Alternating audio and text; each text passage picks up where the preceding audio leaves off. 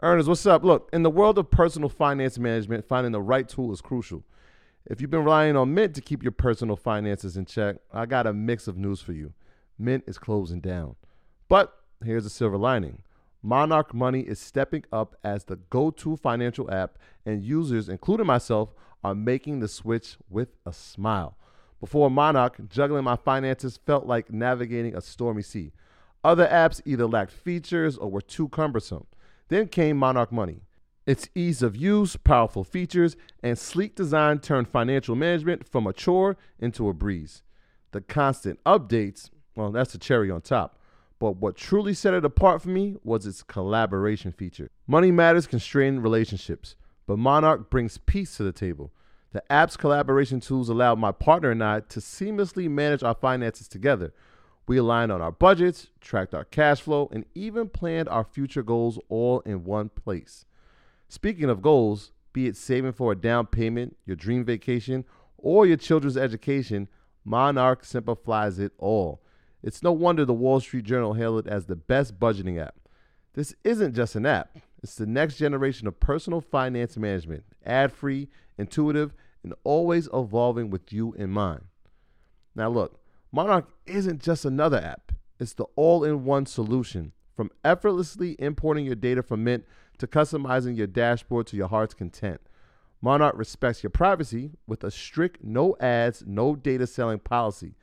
This is financial management as it should be, focused on you. Look, after trying out Monarch for myself, I understand why it's the top-rated personal finance app. And right now, get an extended 30-day free trial when you go to monarchmoney.com/Mondays. That's monarchmoney.com/Mondays for your extended 30-day free trial. The Enhanced American Express Business Gold Card is designed to take your business further. It's packed with features and benefits like flexible spending capacity that adapts to your business, 24/7 support from a business card specialist trained to help with your business needs, and so much more. The Amex Business Gold Card, now smarter and more flexible. That's the powerful backing of American Express. Terms apply. Learn more at americanexpress.com/businessgoldcard. Welcome back. Yes. To Market Mondays. Glorious Monday it is. Yes, it is. Beautiful day. A lot to cover. We finally broke a heat wave. Yeah, for sure. It was blazing out here, man. Yes. Surfsky. Yeah. Yeah, man, this is the dog days of summer. It's the last Monday of July. It's the 31st of July. In teacher world, that is like, damn, school is here. Right around some the corner. people, school is there. Like they starting school like next week down south. That's what we call the dog. No, they start school tomorrow. Yeah. That's crazy. Oh, today. Today was the first. Yeah, I thought usually they start the first Monday in August. Yeah, they start. Like some schools started today. This is yeah. So Summer went by so fast. Yeah. Yeah. We don't start school up here until after after Labor Day. So the second week in September. But the dog days of summer. That's what they call it. So we are pushing through. Yes. And we are getting it done. Dope episode comes out tomorrow. Calais Campbell. Oh my God. NFL legend and very good dude. We did it during the Super Bowl and we've been holding on to that for a while. But he's one of those ones, man. Very interested in business and investing. He played in the league for like 15 years, something like that. Yeah. And he's still playing. So just an all around good dude talking about NFL football, life after football, investing, business, all kinds of different stuff. So that was one of the ones that we did during Super Bowl. Thank you to the NFLPA for setting that up. Yeah, he used to play for the Cardinals, which is kind of like every time we walked anywhere with him, everybody stopped him. Like, Calais, we love you. And then he was, I think last season he was playing with the Ravens. I think he's a free agent right now though. So salute to him, man. Just a smart dude on and off the field. And shout out to Humble. That's his best friend. Oh, really? Yeah, they grew up together. Oh, that's dope. His best friend, but that is a sitcom in itself. Those two together are hilarious, man. Humble's a special dude. Shout out to him and shout out to my boy Tony. Ladies and gentlemen, the time has come. Yes. Market Mondays. We are headed overseas. We are going to Ghana. And we will be announcing the Chicago day. Let's do the Chicago next week. if we can. We got the date. We have the date, but let's release the tickets and all that. Yeah. So let's make that a priority to make sure we can get that done because I know people are asking. But Ghana, December 27th in the motherland. Yes. Market Mondays live outside Treehouse. Yes. Accra. Yes. It's gonna happen. It's gonna happen, ladies and gentlemen. So get your tickets, get your hotels, get your all of that. Vitally important that you come. And if you're going to be in Ghana already, because there's going to be a bunch of people there already, add this to your itinerary. Click the link in the bio and get your tickets. This is like the kickoff to the celebration of what happens in Accra every December. Everything happens after Market Mondays Live, which is dope. So we're going to set it off the right way, and then we'll be part of, I'm sure, some festivities that are happening in the following days. So pull up, get your itineraries ready. It's going to be more than just us going to the continent itself. I know it's going to be a lot of people's first time. It's going to be a magical moment, man. Spending New Year's in a different country, spending it in Accra, in Ghana specifically, which means so much to our community across the diaspora. Magical, man. Make sure y'all there. More fire. So what better way to end the year and start your year than to be with us, knowing what to invest in for 2024. End of year, called NVIDIA to be stock of the year at Market Mondays in Ghana. I will call my stock for 2024. Be there or be square. That's a fact. That's a fact, though. All right. Any disclaimer? All right, let's do the disclaimer. You know how this works. Do your own research. Our content is intended to be used and must be used for informational purposes only. It's very important to do your own analysis before making any investment based on your own personal circumstances. You should take independent financial advice from a professional in connection with or independently research and verify any information that you find on our show and wish to rely upon, whether for the purpose of making an investment decision or otherwise. This is a message brought to you by the good brothers at Earn Your Leisure and the good brother Ian Dunlap, the master investor himself. Please continue to do your own research. Yes. When it's great research, share it. When you found it for somebody else, give them credit. That's how we build community, y'all. Love is love. Ian, any announcements? Yes, I want to say happy belated birthday to my brother John. Go to joinredpanda.com for those of you who are looking for the renewal link for Stock Club. And shout out to my guy Ephesian, 24-year-old Red Panda member. He started with 30K and in 14 months grew it to 73,000. If I made you money, please put a yes in chat. Shout out to everybody who's been executing, getting gains, and shout out to Joe Budden for having me on this podcast briefly. And here's a funny thing too. You ever notice all the people who be like, "You'll never work in this town again. Don't control anything in the town." So shout out to Ally and all my allies out there. Love you. Hey, you know who we got to shout out? You, my brother. Thank you. Can we put a birthday cake in the chat? Tomorrow is Ian's birthday. You thought we was gonna go throughout the show without mentioning that, my brother. Happy birthday to you, 82, baby. Thank more you. blessings, more life to you for everything that you do for the community, for the brotherhood that you've shown with us. Shout out to Mike on the graphics. Shout out to Mike. I appreciate you pulling in overtime. Love is love, my guy. Happy birthday to Ian, man. Enjoy your day. Definitely enjoy your day. We're gonna see you this weekend in Carabana. Oh, click the link in the bio. We throwing a networking event in Carabana on Monday. And it's free and it's vibes. All you gotta do is RSVP. So Canada will be up there all weekend. Show your love. Yes. And we gonna get it rocking. And I gotta give a big shout out to our Revolt family. Assets over Liabilities season 3 premieres tonight on TV. And then the YouTube version comes out on Wednesday. Shout out to the whole team at Revolt. Shout out to Dion and the whole entire team over there, man. And of course, Diddy, who will be at Invest Fest. Yes. Greatly appreciate that. And that's through relationships. I want to talk about networking and stuff a little later on, but you didn't even tell them who we kicking the season off with. Swiss Beats. Yes. Swiss Beats. Please, come on. What's up, brother? Yo, 2 years in the making. Check that out, man. 2 years in the making. I've been working on this for a long time. Shout out to Swiss, man. Shout out to Swiss. Shout out to the whole Revolt team, Michelle, Adatra. Yeah, good people, Lisa, man. Appreciate y'all. Good people, for sure. All right, so let's get into this. Interest rates hit the highest level in 22 years. My Lord.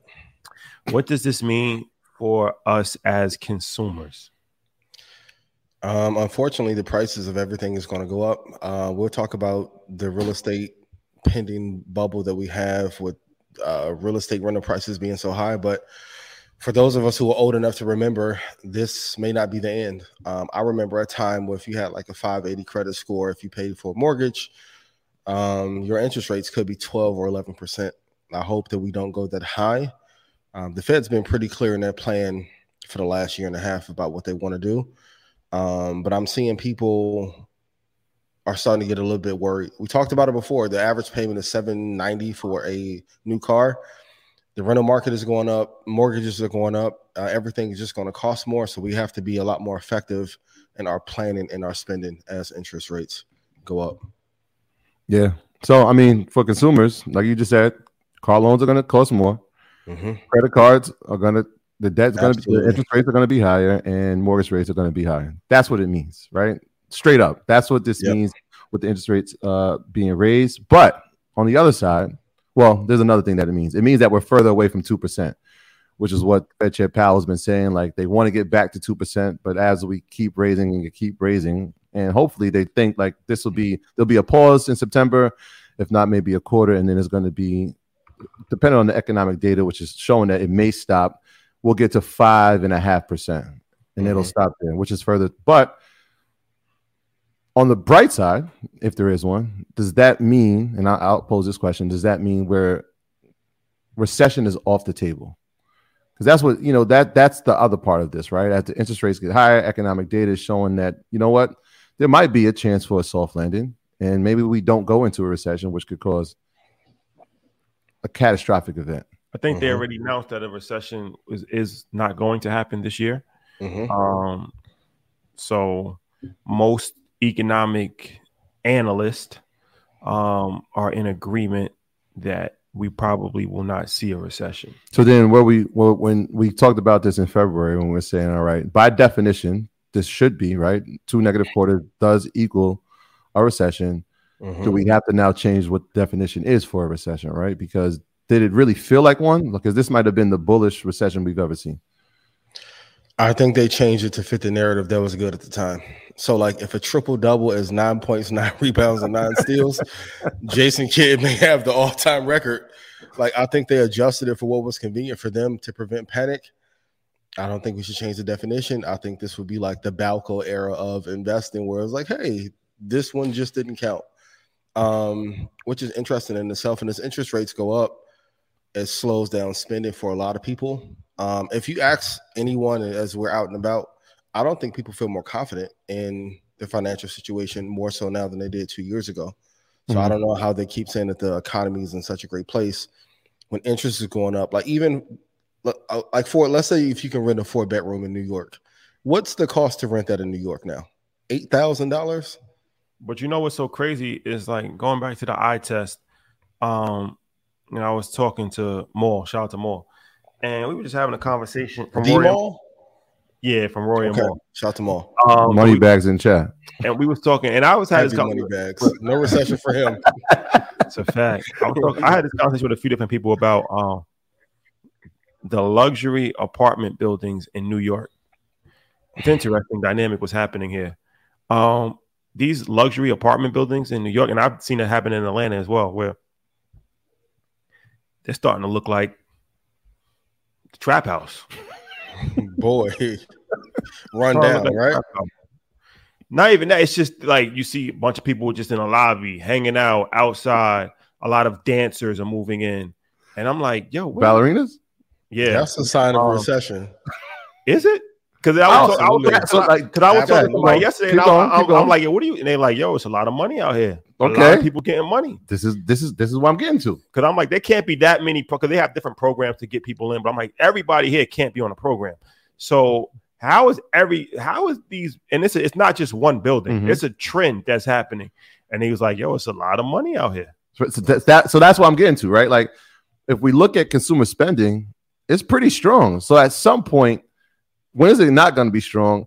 And as far as like from an enterprise side, like at some point, even when we look at some of these earnings, and we expected growth to slow down, right? We expected revenue to be cut back, especially in the second half of this year. But when we looked at the reporting from the second quarter, We're not seeing that. So at what point will we see the effects of the interest rates being raised? Is it the second half of 2024? Is it 2025's first quarter? Like at some point, when will we see the effects? Because I mean, you raise interest rates, it's going to take time for it to kick in. But like to Shadi's point, people are still spending. And this isn't like PPP anymore. Like this is something different. Yeah. Let me run off 2 stats real quick. 49% of people in the U.S. with equity has the equity is worth less than it was 2 years ago. Pre-pandemic, it was 27%, and 83.5% of people ages 25 to 54 are looking for work, which is 2.2 million more than COVID. The truth is, like, it'll start to be shown after whoever wins the next election. For whatever reason, there's a lot of fear that if this is announced before the next election, that Biden will be thrown out of office. And I can totally understand why. The Republicans don't want Trump to get back in. The Republican Party's in shambles and who they want to lead. DeSantis is having trouble. They don't want to back RFK. They don't want Trump. The Democrats are stuck with Biden and Hunter having fun in the White House office. So it's a shit show across the political landscape in terms of like the presidential race.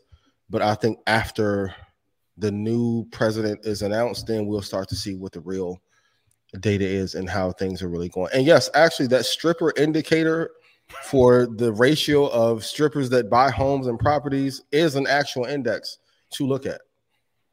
Yeah, it really is. So I know it's a lot of people getting money, but it's a lot of people who are out here hurting. And I don't think that they're telling a real story about the economy of what's going on. And I think after the election, the truth will start to come out slowly but surely. Yeah. I mean, well, inflation numbers have gone down, right? I mean, from what you're speaking to, the unemployment rate, from what we've seen, it's been pretty low to a certain point. So, I mean, it's kind of consistent, right? If they're saying like the first quarter of 2025, then that would be after the presidential cycle, right? Because the president will be elected in 24 of November. Yep. Then they'll go into office in 25. So maybe that is consistent, and we will see that, right? Because who wants to have that on their tenure, on their resume? There was a recession during your term, right? Especially if you're trying to be reelected. That definitely is not going to help.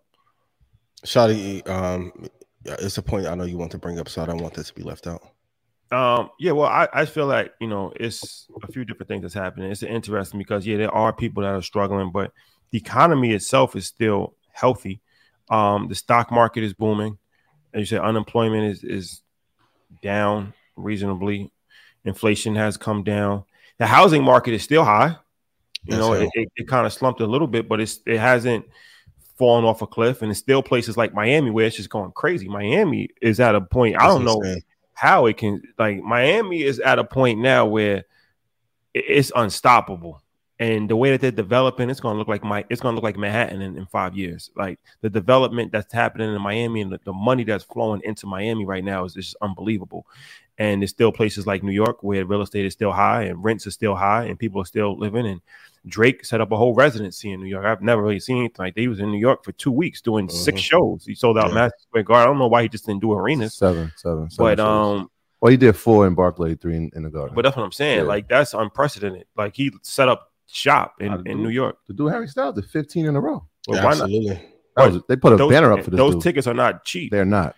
They are not. $1,200, $2,000, and he's selling out every single night. Yeah. So there's different things that's happening with this economy where I don't think that it's to the point where, it's extremely bad. Yeah. That they did an interesting report on that. Like, and this is why, and I had this talk about Live Nation, because they were looking at that, the economic impact that some of these tours are having on these cities and the economy in general, right? When you got Taylor Swift, who's doing her world tour and it's in the United States and it's boosting the economy of each city that she's in. Beyonce's doing the world tour and now she's in America doing it. And she's boosting the economy, right, from a travel standpoint, from a hospitality standpoint, and from the revenue that's being brought into the arenas or the stadiums I shouldn't say arenas. They're doing stadium tours and the taxes that are being.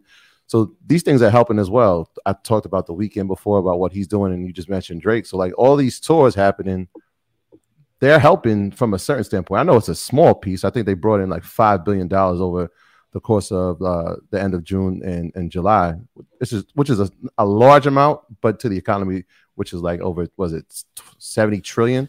Yeah. It plays a part in it. It plays its part in it for sure. It definitely does, and I think you got to give Joe credit. He said that in a couple of years that going to concerts will be like a super luxury item, and we're getting there now. Like Drake tickets are not cheap. Taylor Swift isn't cheap. When we tried to go to that Harry Styles concert last year, I think the tickets was $2,500, and couldn't get tickets. He was sold out every date possible to be able to go. So I think those that are doing well are continuing to do well. But those who are not doing well and those that have been lost the last 4 or 5 years, I think this gap and the disparity is becoming so wide that it's going to be hard to make up for it in a few years. That's my concern. Yes, of course, there's always going to be people who make money. They're going to be high earners. It's that 80-20 rule. Like 20% of the people are going to make an exorbitant amount of money. 80% is not. But I'm worried about that gap being so wide with rising rent. Even here in Houston, like there's a lot of people who moved to Houston because it was considered affordable, and now a lot of them are also being priced out. So I think the gap is a story that isn't being told, and every company seems to be adjusting to going the luxury route or premium pricing, which I've always been pro. But the lower end companies, I was reading an article earlier, Amazon and Walmart are now expanding to India as well, following the footsteps of Apple. Xander says, "Hey, congrats on your win." So I think India's economy is raising up, and it's filling in that middle class gap that we lost. And we're really a luxury service kind of market now, and it's going to be bad for a lot of people.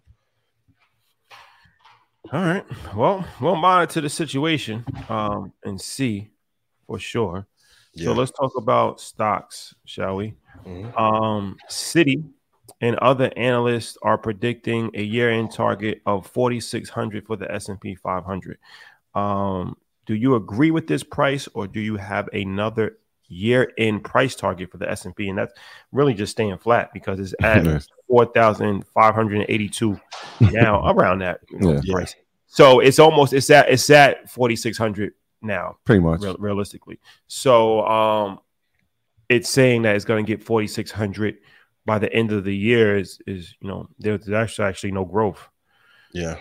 So what's your price target for the S&P 500 for the rest of the year? Yeah, I think we'll top out like at 48.83. Like that's where resistance is looking like it'll be at. And as long as they keep printing, it was really telling to see like how much institutions got behind NVIDIA like after it got hot, even though like the P ratio was so wide. A traditional institution would not invest at that point, but then they had to pile in money to get those gains. It seems like it's one of those years where, kind of like in ball, like they're letting the players play.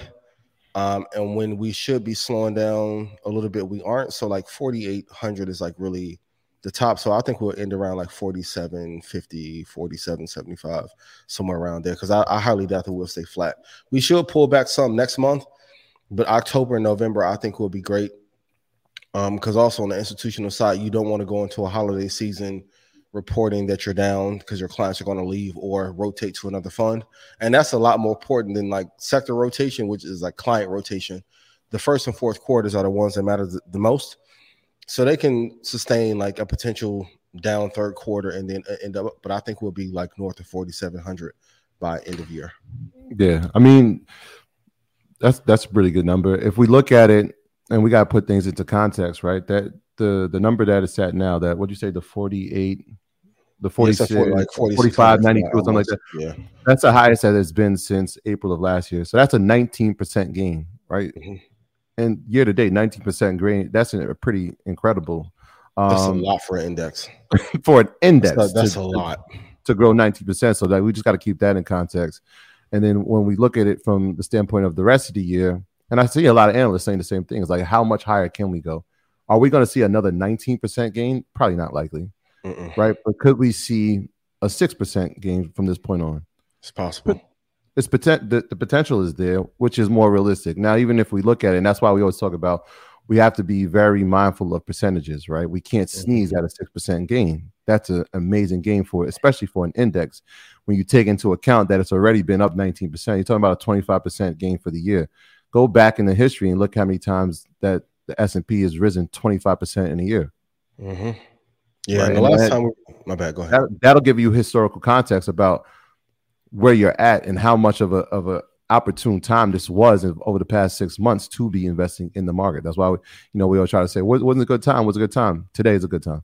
Yeah, and normally after we end flat, if we aren't in a recession, we normally go up for like 3 years straight and then have a little pullback. We pulled back in 2018. It was flat. Then 19, 20, and 21 was amazing. 22, we slid down, and now we're back to the upside. So it's just following that same like macro trend of being up. And this is the number one reason why I always say, like, don't try and time the market. And it's better just to have money in the market working for you, opposed to you just trying to be in every trade and try and time it. Because that's ultimately, we're here to get wealthy. If you're here to get wealthy, please put wealthy in chat. You have to have the money working for you while you're sleeping. Because imagine if you got out of the market last year and thought Apple, Microsoft, AMD, Nvidia, Google was going to fall apart, and it's on a historic run. You have to keep your money flowing in the market for you, no matter what. For sure. Yeah. Okay. Well, we'll monitor the S&P and see how high it goes, or if we have a pullback and a buying opportunity that may potentially happen. But yeah, and pullbacks happen every month, but the probability of it going flat or negative for the year, damn near impossible. And the I know Robert Kiyosaki is going to tell you otherwise, but it's not true. And the S&P 500, for anybody that doesn't know, that Standard & Poor's 500 is 500 companies that are used as a microcosm for the stock market, and the index fund is what they call it. And that kind of is used as an indicator if the market is up or the market is down. So they're not talking about every single stock on the stock market. They're usually talking about the Dow Jones or the Russell 2000 or the S&P 500. And I think the S&P 500 is the most reliable index that most people use to gauge, stocks as a whole. Yeah. For anybody that's new to the show that might not know what the S&P 500 is. So let's switch gears a little bit. If your brand wasn't where it is today, what would your blueprint be to 10x your business at InvestFest? Yeah, it's crazy. We're almost a month away. Jesus, time is flying. But number one, I would map out the 100 people that I want to meet and have a specific plan for what I want to help them with. Number two, for everyone's attending in the general audience, like I will look to target 3,000 to 5,000 people, talk to them, find a way to come up to them and say, hey, I'm going to help you. Like, and even like my friends will tease me all the time, like every show you have to be pulled off the stage. But my thing is, every show, I never know who's who. There are some people that have tremendous value. That's how I met Christian at CAA. Shout out to him. Like some of the people that I've met that I've built relationships with, I didn't know who they were, but I stayed longer. And after like the first London meetup, I had to be drug out of. So I will find a way to find 3,000 or 5,000 people to say, hey, my thing is going to be, hey, can I help you make money for free? That's literally going to be my pitch. Y'all going to see me in the hallways and by the exhibits and saying, hey, can I help you make money? Because you still have to have some face-to-face time with people so people can understand if they can trust you. And then if you have a booth, which I will have, go to every person at a booth and find a way to bring them business. My number one thing after I get a crowd that first day, like I did the first year at InvestFest, I'm going to be sending my people to other people's booths because it's easier to build a business relationship with somebody if you have made the money. So, number one, even when y'all saw y'all put up Jermaine Dupri, I'm like, damn, I didn't even know about that one. Like, who else y'all got coming? Tupac gonna be at InvestFest. Jesus. So I'm like, find a way to meet the people that you want to meet, actually spend time in the crowd, and then for the vendors, because every vendor who was there, their dream was to walk away with, I don't know, 3x, 10x, 15x sales. But if you can facilitate them making money and making sales, you may not be able to have a conversation that Friday, Saturday, Sunday, but for damn sure that Monday they're going to call you and say thank you. So that's my 3-step blueprint that I'm going to be implementing for this year's InvestFest. What about you? Yeah, those are 3 great keys. We saw this in Detroit. And the young lady's name is slipping my mind, but when we walked into the event with Ally, she had a card, and the card, it wasn't a business card, it was a how to network in these type of events card, and it gave fire. People, it was like a 10-step thing that you should be doing. And so like those are 3 things, but I'm sure there's people that can add more to it. But a lot of people are like coaching in business. Like these are opportunities, right? Like you can show your worth right now. You can show your value.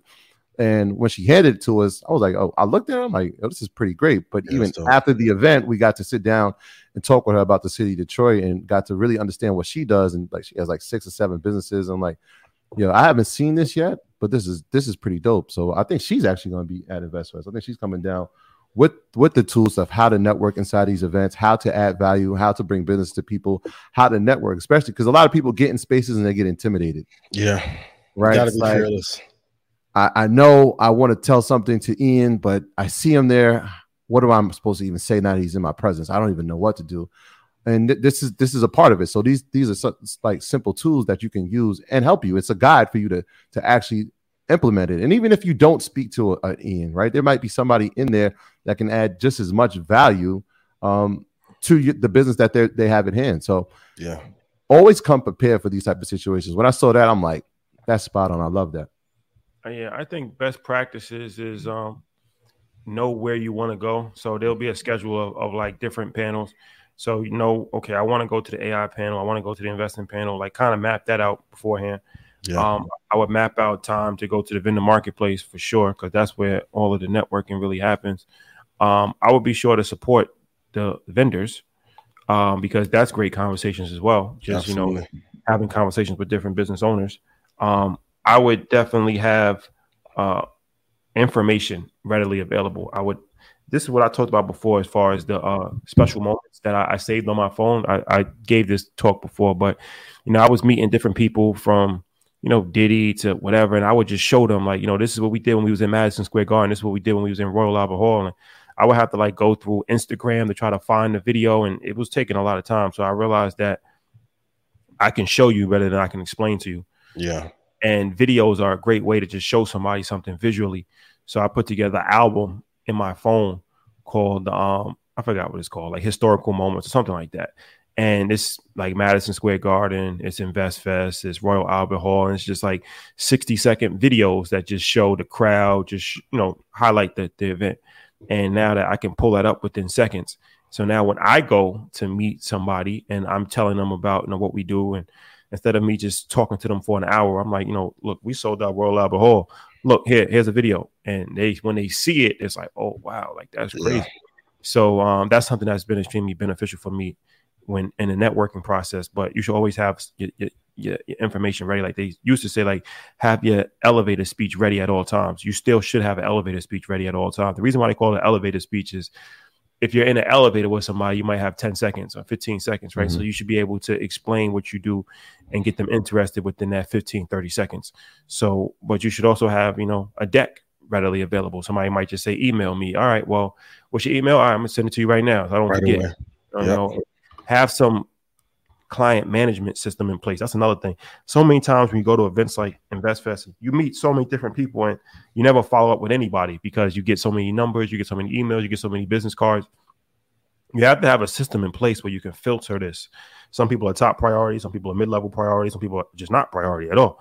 Yep. But it's becoming overwhelming if you can't filter it properly. So there's different client management systems that you can actually utilize to actually, make sure that you're implementing systems in place to properly reach out to people. Like when I was a financial advisor, I used to have something in place where I was meet somebody and then it gives me a reminder in 2 days to reach out to them. Then it gives me a reminder in a week to follow up. Like so many people, 90% of the people never call.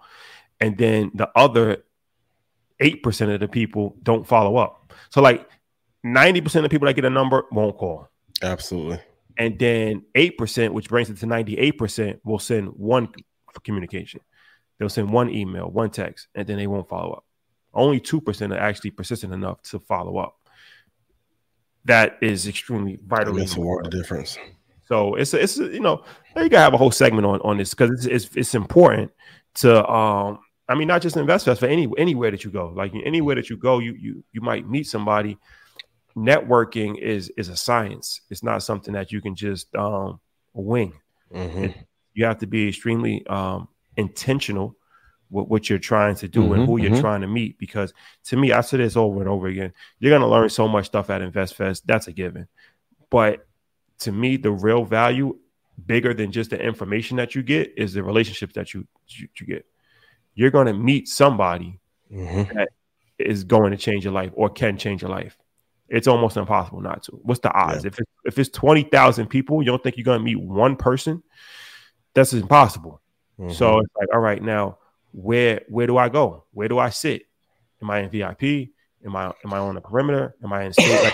Like, there are things you got to just think about strategically before you actually go, so you can have a roadmap. And then things are going to happen. But even the nightlife, when we were in Davos, one of the most beneficial things was the nightlife. You got to pop out.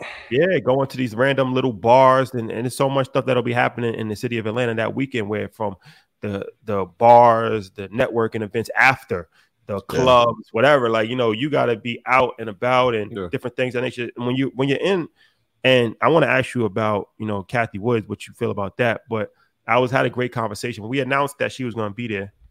The internet just went crazy. Yeah, and me and 19 Keys had a great conversation. He was just saying, like, I don't think people really realize, like, the magnitude of this. Like, when you bring people at the highest level of business in the world, right? Like real billionaires, people that's managing $50 billion. Like, when you bring people like that together, when you got a Mike Novogratz, Kathy Wood, Rich Paul, Don Peoples III, Robert F. Smith, when you had it's a frequency that's created.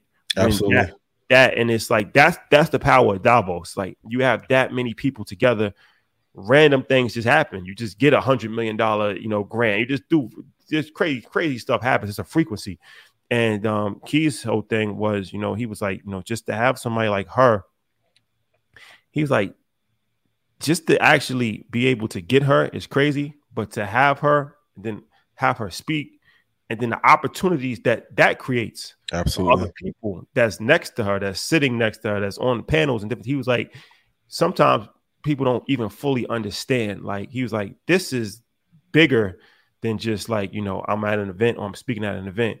Just to have an opportunity to be in a room and to be affiliated and to be close to, this is not something that's normal. And it's not something that it's just you can just do randomly. Like, you just can't. Like, you know what I mean? Yeah, so it takes a lot of work. That's why I say, even with Jermaine, Diddy, Robert, Kat, like the lineup you have, normally have to go to 5 conferences to see all those people. Or if they go to a conference, they're not giving their all. Like when Steve and Title spoke last year, they were talking from their soul. They didn't come at the last minute and just throw some stuff up.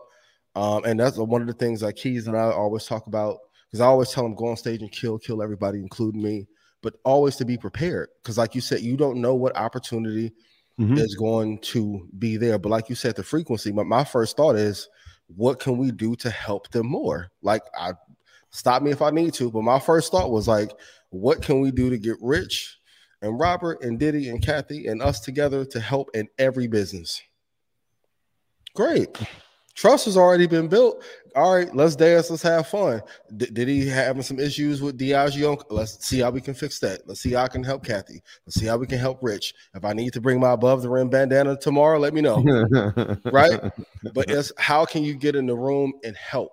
I know a lot of times people want to be on stage, but even for me, like the reason why I'm able to be on the stage, and thanks for having me for the 3rd year, is the people I've been able to help. Yeah, the information is fire, but if it didn't turn into actual money for people, it wouldn't mean anything. So now it's like, okay, how can we help Jay-Z or Beyonce while still helping the people and help Rich and Diddy and Drake and whoever else? Like, that's what it's really about. But that frequency is really important, like you say. And that's what Keys. He was like, yo, he's like, I wouldn't want to not be affiliated with this. I know, like, I personally don't see any value in not being affiliated. He's like, I just don't see it. He's like, because it's just only good things can come from this, from a pure selfish standpoint, right? Absolutely. It's like, I wouldn't want to not be affiliated, but I want to ask you about Kathy because, we've covered her a lot in ARC funds. And I put this on Twitter where she's a case of keeping your composure and sticking to your guns. And, she was hailed as the greatest investor of our generation during the pandemic when ARK was going crazy. And then when ARK fell, she was getting arrows and everybody was, throwing her under the bus. And not everybody, but a lot of people were throwing her under the bus. And it was, she was terrible and she made this bad decision. She made that bad decision and a lot of sideline coaching going on. And she kept her composure.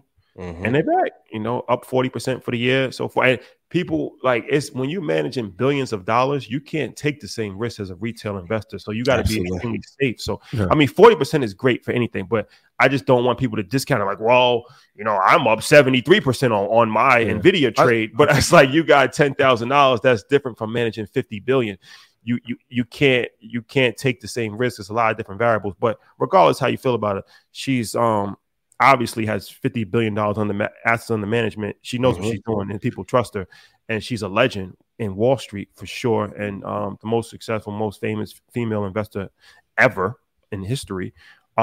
She's obviously knowledgeable. Do you agree with every single thing that she does? Probably not, but she's obviously knowledgeable. I think that part is fair to say. Do we have to agree with everything she does? Can we be critical of the things she does? Of course. We're just looking at it but like you said, her track record certifies her as a legend, but also warrants her the level of respect that she deserves, right? Like she's not just in this position for no reason, right? Like people have watched that ARK fund and they've watched some of the funds that have come inside of that under umbrella and they say, all right, well, that move right there, I'm not really sure. Tesla's down 40% and you're buying 100,000 more shares.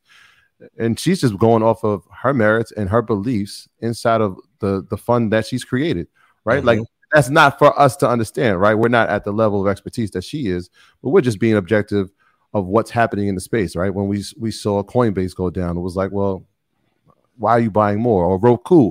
So we were looking at these individual entities and saying, all right, okay, I know we should buy the dip, but this thing is dipping and it's dipping and it's dipping. Yeah. But she's not in it for the 1 year. She's not in it for the 2 year. She's in it for longevity. And that's one of the things Ian, I know you like to stress as well. Like they're planning for 10, 20, 50, 100 years in advance. And so we got to have that type of mindset when we look at investing, right? Like, yeah, ARK was incredible in 2020. It didn't perform well in 2021, 2022. The entire NASDAQ went down and she has a lot of exposure to tech companies. So yeah. It took a hit as well. We're starting to see it climb. Obviously with, Tesla was leading a lot of the funds. And so Tesla has climbed, and so it's going to help the fund climb. But we got to have that mindset where we're not looking at it from a 2 to 3 year span, especially when you're dealing with this amount of money, right? 50 billion. That's nothing to sneeze at. I mean, my first thought was when you guys told me, I was like, okay, this is fire. But I always think that criticism without creating a solution is hating. So, like, of course, I was like critical of her. Now, my main thesis was they were going to attack her because I remember watching her on CNBC a few years prior, and they literally laughed her off of the stage on the show. And then Tesla goes on a crazy run. And I've experienced it myself. Like, you'll make an amazing call, and then there's a lot of people who want to attack you. But my first thing was, what if like 2 Tech 2 Index was implemented, or an institutional version of that to help it rise higher? Like, the thing that, going back to Keith's point, ego is the biggest risk to your financial success, more so than any trade that anybody can take. Because a lot of people always say, well, why don't you build another show or build something else? And I'm like, but if this one is working and I'm here to invest and not be all in the videos dancing, shot to Diddy, why not focus on the main thing? Like, some of the mistakes that Kathy made was probably too many trades, too many different funds. But I don't know if she had anyone in her corner saying historically this should not be done, because not everyone who's on payroll always want to see you rise. So come in and be a solution. And that's my advice on a networking side. Always be a value add and be a help. But to have her on that stage, man, it's going to be an amazing conversation about how she, built it, how she created it, some of the mistakes that she has made, and how you guys can profit from them as well. But year to date, I think, well, you guys tell me, NVIDIA's done pretty well. Apple's done pretty well. Microsoft has been pretty well. If she's managing 50-50, and let's say hypothetically we formed a partnership and she had those 2 years ago, would that 50 now be at 150? That may be a conversation that needs to be had. Yeah. Well, and that's the benefit of proximity. Can we just really quick? Can I say it? And without the partnership, wouldn't have been able to happen. Because you'll be able to have the conversation. Yeah, and I think when you speak about networking, and I got to give this gentleman a lot of credit. Our brother Caleb Silver. When you talk about value add, when you talk about value add, this is a gentleman. I mean, he's been in this space for years, right? We even use Investopedia. I use it almost daily, right? Just so that you can have a clear understanding. Every time that we reach out to him, or even when we don't, he'll just say like, yo, Troy, do you need anything? How can I help? How can I be of service? How can I be of service? So when InvestFest came and he said, how can I be of service? I'm like, yeah, I mean, of course, we want to have you part of it. He was part of InvestFest Europe. He's done a lot of things. He's been on Market Mondays. I said, here's some names. Let's see if you can get them. He said, Troy, this is too easy. We have relationships with these people. Yep. So Caleb was integral in this process of securing Kathy. But even after that, he was like, give me a harder challenge. I want to add more. If you need me to host a panel, if you need me to host VIP night, I'm willing to do it. If you need me to just mentor people, I'm willing to do that. And he doesn't have to do any of these things. He doesn't have to do any of these things, but he sees value in what we're doing. He loves what we're doing. And he's like, guys, and this relationship started 3 years ago. Like we came to a Zoom call, and the next week we had stuff like merch that was sent to my house. I'm like, yo, this guy's really serious about it. Yeah. And we've just kept that relationship, man. I watched this dude fly from a birthday party to come to London to do InvestFest in Europe. Yep. Incredible dude. So when we talk about networking and add value, this is a prime example of that. Shout out to our brother Caleb Silver. Shout out to Caleb. Yeah, amazing person. Good dude, man. And I'm looking forward to that. It's gonna be legendary. That was definitely something that he reached out to the team, and they were open to it. Got it done. Shout out to him. Get it done. Get it done. That's a fact. He's one of those ones. InvestFest. A few more names to announce. Is loading. Get your tickets. Pre-sale prices expire tonight. Yes. You got 6 hours, ladies and gentlemen. I'm excited. Excited. And for anybody who needs a VIP pass, if you wire me $100,000, I got you. So you saying the Arc Red Panda collaboration? If not me, who? Ooh, bars. Talking heavy. I'm just saying, Apple, Microsoft, Nvidia, AMD. If I'm comparing the games from Stock Club and just let's take it at face value, most people have been up since for 3 years. It's up 315% to like 220 on the low end. I don't know why your advisors and forewarn you. I'm just saying. So it looks like perfect sense. Hey, what do you know? What do you know?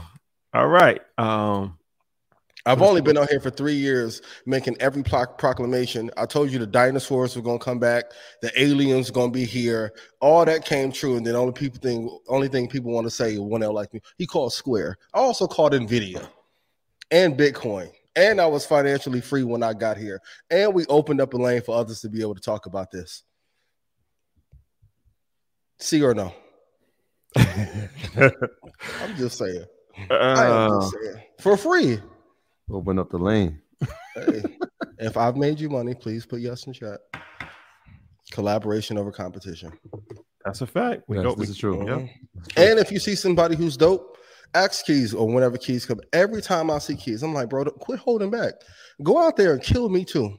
Don't leave me out of it. And then High Level came on. He sure did. Boy, he came and just scorched the earth. Looked like a meteor hitting. Go and listen to him and Billy's conversation about aliens and what they're talking about now. 19 million views later. That's a fact. They got the aliens. They've announced the aliens. That was illmatic. Illmatic. Think about it. All right, let's talk. And the interesting part, when they announced the aliens being here, then Sam Bankman-Fried got to walk free on one of them charges. That's a fact. The very next day. Or was it the same day? Same day. Shout out to Chris for telling me that. Same day. Smoke and mirror strategy. Talk about it. You think Bobby an industry plant with that Drake interview? Sam Bankman-Fried, the biggest plant of the last 30 years. She's dancing on him. She's dancing on him now. Bobby dancing. She got the Yachty interview. But what do I know? Oh, shout out to Elliot Wilson. Shout out to Elliot. He's been can't take 2 years off. He's been very vocal on social media. I've seen that. Think about the boy. Shout out to Yes Jules too. You actually know her. We know her. That was so crazy. Like when Drake said that he's doing Yes Jules interview. That's Drake crazy, man. But shout out to Yes Jules. And shout out to Elliot Wilson, a pioneer in the legend. game. A super pioneer legend. in the game. He's been very vocal though. Yeah. I'm glad he got the fire. It was a surprise when they said it. I wasn't sure. I'm like, he talking a lot. He talking real spicy these days. Shout out to him. Shout out to B Dot. B Dot don't talk too much. We saw him at the Nas joint. Yeah, he don't. Shout out to B Dot. He don't talk too much. Yeah. But Elliot, yeah, that was surprising. Elliot, we love you. You're well respected. I think it's just another lesson in the media landscape to not take a year off. Yeah, I mean, there's not too many people in this space that you could say like I've been reading his articles for 20 plus years. Like 25 plus years been reading Elliot Wilson editorials. Legend. I like Elliot. But sometimes we need a little push to give us our competitive flair. Like when all those top investors lists come out and I'm not on it, I feel away. But Invest Us, we may change that Arc Red Panda. No, you gotta look. And I mean he was, when we talk about add value, we were 2 seconds away from him being the person that introduced us to Sean Carter. He saw us and said, "Come over, guys." Yeah, he's a good dude. Elliot's a good dude, man. Solid dude. He's very, very solid. Well, I mean, if I can branch off of that, like going for all my entrepreneurs, like how do you keep that drive every single day, despite being fathers, despite being tired, traveling? Because I was talking to Shata Wayno. I was talking to him about this yesterday too, because he has a show that's coming out, and I was like, your voice is needed, but the vultures, like Adam got that little push from leaning the plug, and he's going live more than ever. I feel like sometimes some of our greats won't keep our foot on the gas long enough. So for those who may be new, like how do you guys push through the storms, trials, tribulations, even when you don't feel like doing it? I mean, I think Baby, Brian Williams, he has a dope quote. He's like, every day the motivation is the money is the motivation, is to take care of your family, to take care of your community, to have a better life than what you had growing up, to put yourself in a position of being comfortable, and to live the life that you want to live for yourself, as opposed to living a life that's dictated for you by somebody else. So stay focused on that, and then you'll avoid a lot of the other stuff. So that's it. Yeah, I will give you a simple answer, Ian. I wake up every morning knowing that it's bigger than me. Is much bigger than me. I feel like people will say like you're doing God's work, and it feels that way. So I wake up with that intent, knowing that it's bigger. Even if I don't feel like it, like I know that there's a community of people, a legion of people that are relying on this information. And so I would be doing a disservice to myself, my community, my family. Yeah. And even under the eyes of what I've been called to do if I wasn't doing it. So it's bigger than me. I'm reminded of that almost maybe once a week when it's like, I really want to take this call? Yeah, we got to take it because we never know what it could lead to. And if it was, what comes from that call. So it's always bigger than us, man. The mission is always bigger. And also gratitude. Like one of the things that I tell myself when I'm tired, I'll think back to when I was broke and I'll be like, I begged for this opportunity. I can't like not have gratitude and be like, because it's almost a slap in the face to God to like have some. That's why like I take the presentation so serious.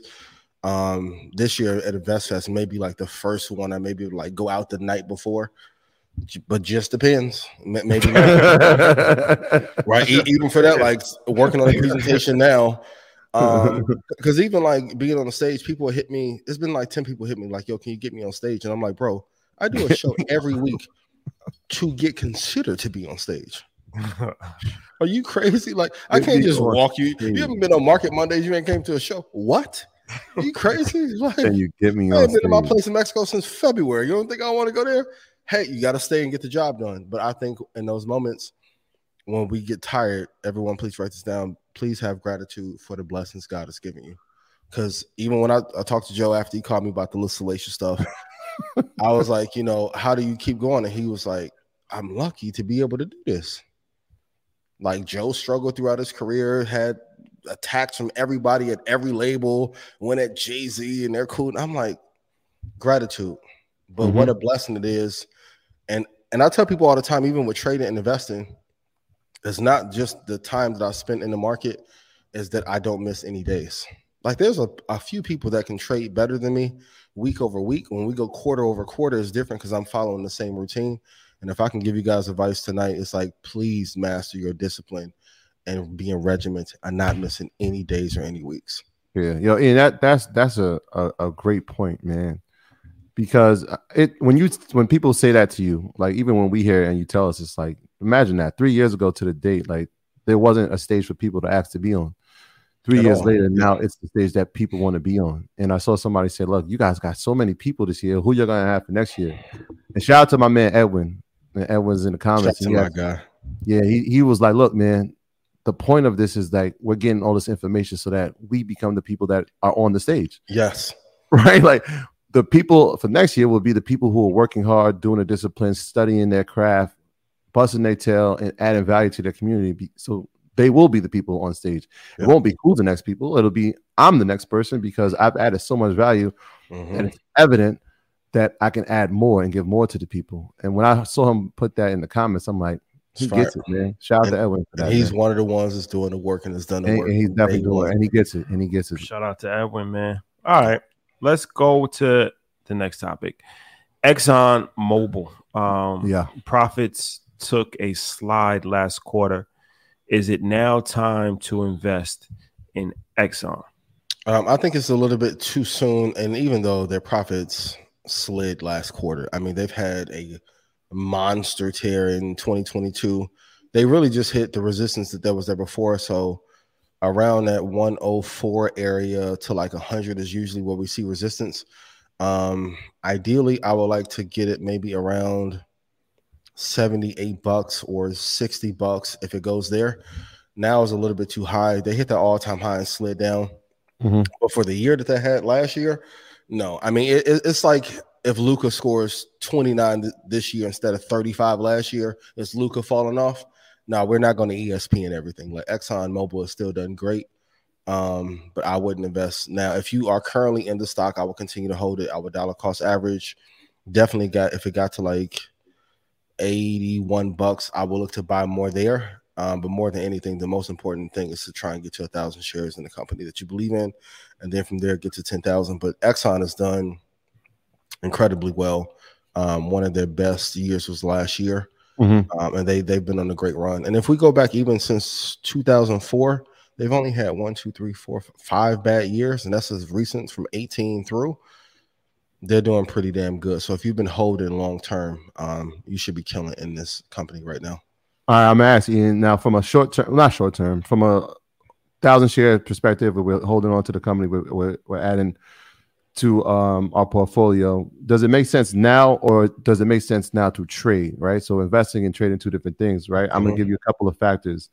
U.S. oil production is on track to set new records in 2023 and 2024, which is favorable. Interest rates are higher, which is favorable. Yep. And OPEC said they're going to cut back on production, right? So all those factors seem as if it would be favorable if I'm looking to invest into the stock on a trade position. What are your thoughts? From a trading perspective, if I can get it like at 94.25 or even 89.46, I will swing trade it to the upside from that price for sure. I will look to swing back to the upside. And also, to any good company over a long period of time is going to go up. Like any asset, like all asset classes are created to go up in value. Very few assets are created to say, hey, we're going to IPO this thing at $1 and we hope in a year goes down to zero. The only category that typically does that is like the SPAC arena. ExxonMobil definitely should be fine. Those are the levels I would look to get in. I would probably load the boat if it ever got to like 71.69, and I would ride it back up to 104 and exit around there. But other than that, like from a trading perspective, you still have to wait for like a great price. Even if people don't agree with my prices, I understand, but you have to wait for a level where the stock or future or Forex pair has dropped in enough value where there's upside to it. I think the stock has gotten too high to buy now, but at those levels, I definitely do like it. And those factors definitely do help as well. Good to know, my dear friend. Yeah. Good. All right. Let's talk about Atlanta, a place that we know very well. Also well. Shout out to the city of Atlanta. When you put up this stat, I was befuddled. Like, I literally put damn in the comments. So like, that's all you can say. I'm like, what else can you say at this rate? So like, there's nothing else to say.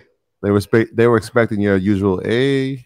Since the start of 2023, the city of Atlanta has reported 72,600 evictions in 7 months.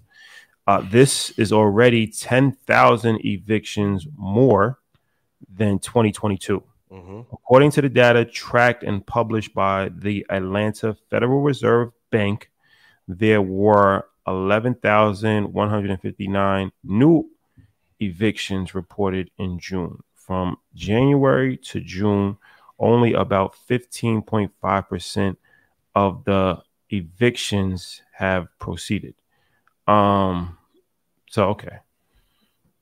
a lot of people are getting evicted in Atlanta, which I would assume is an indication for the broader country, worldwide, nationwide.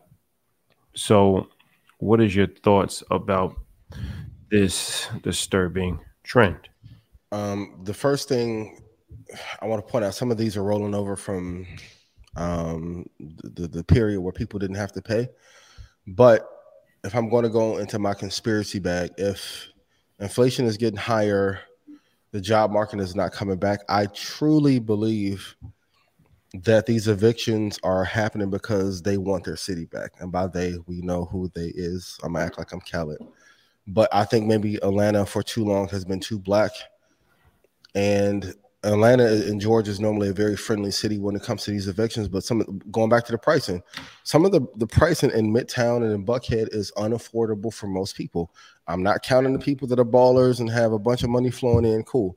But for the average person, if they want a 3-bedroom, 4-bedroom, the prices over the last year have increased dramatically. And if you want to change the demographics of a city, one of the fastest ways you can change them is by changing the price of the rental market.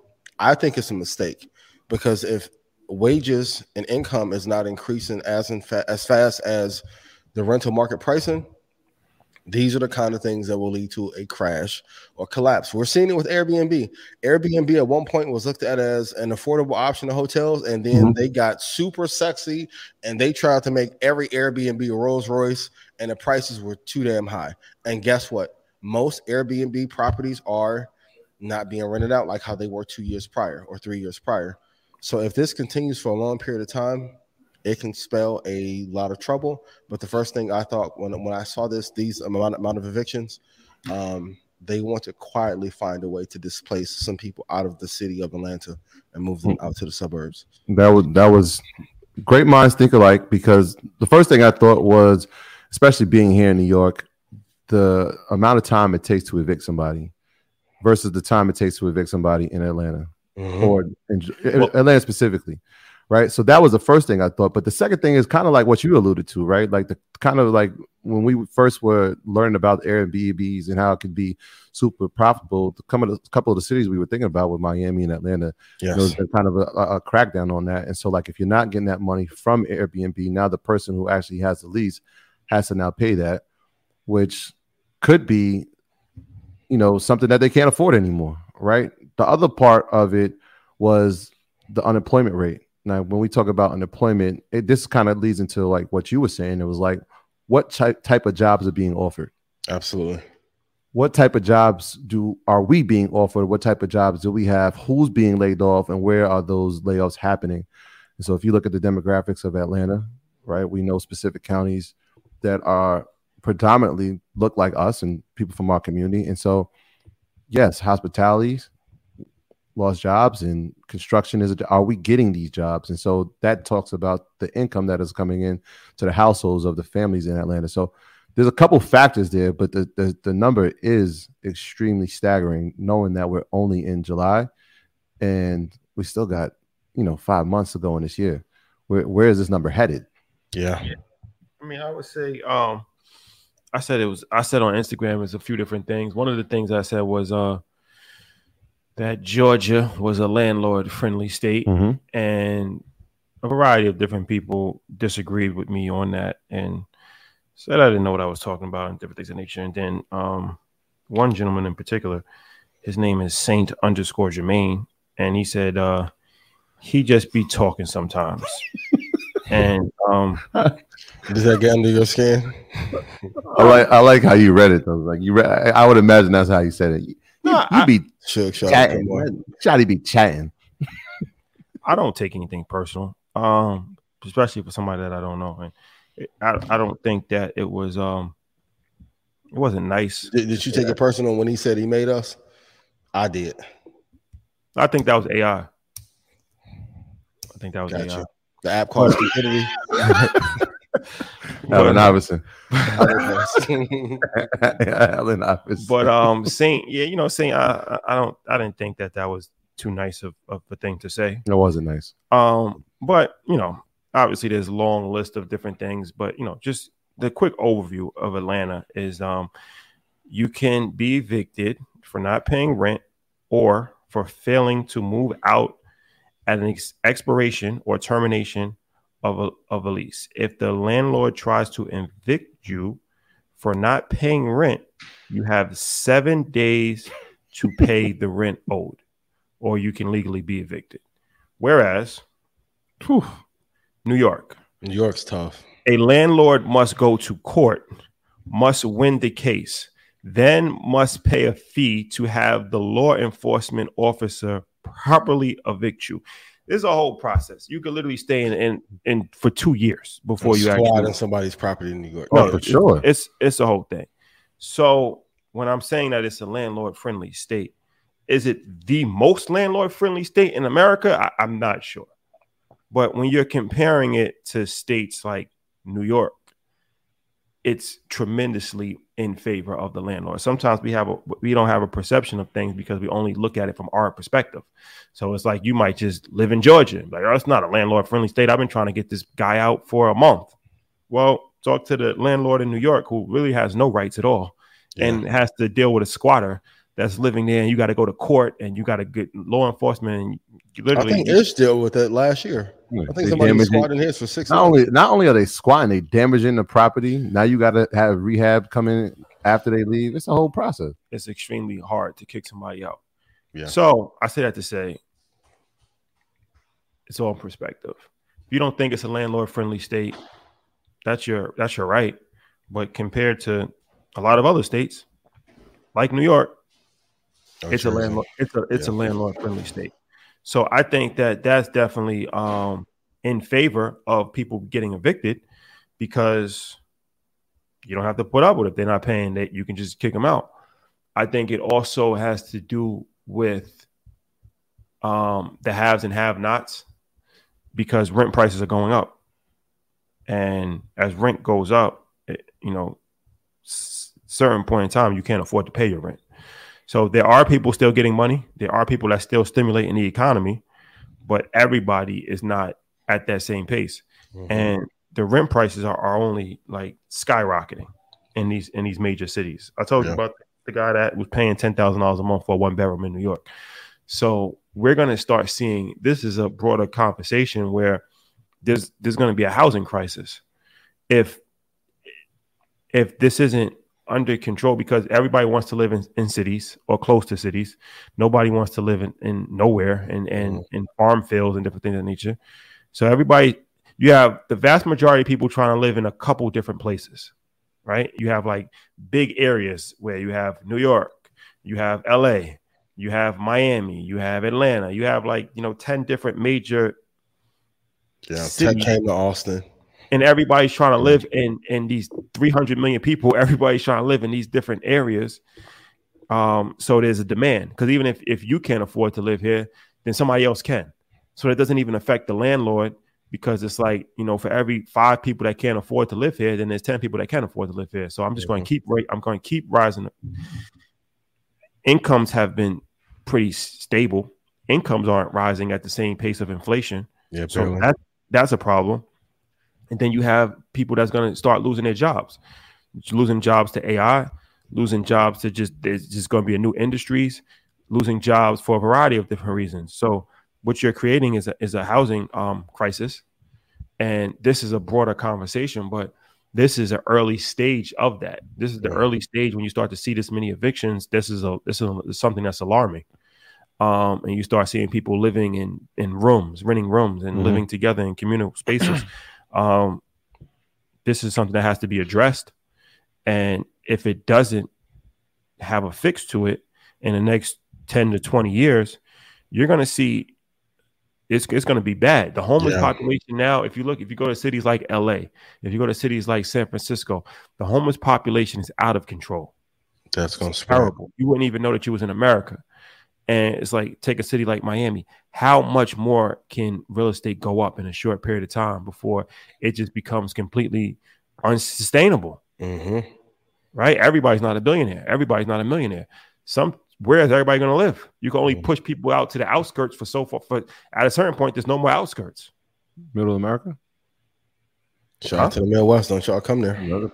Start pushing them to the middle of America. I'm saying you just can't.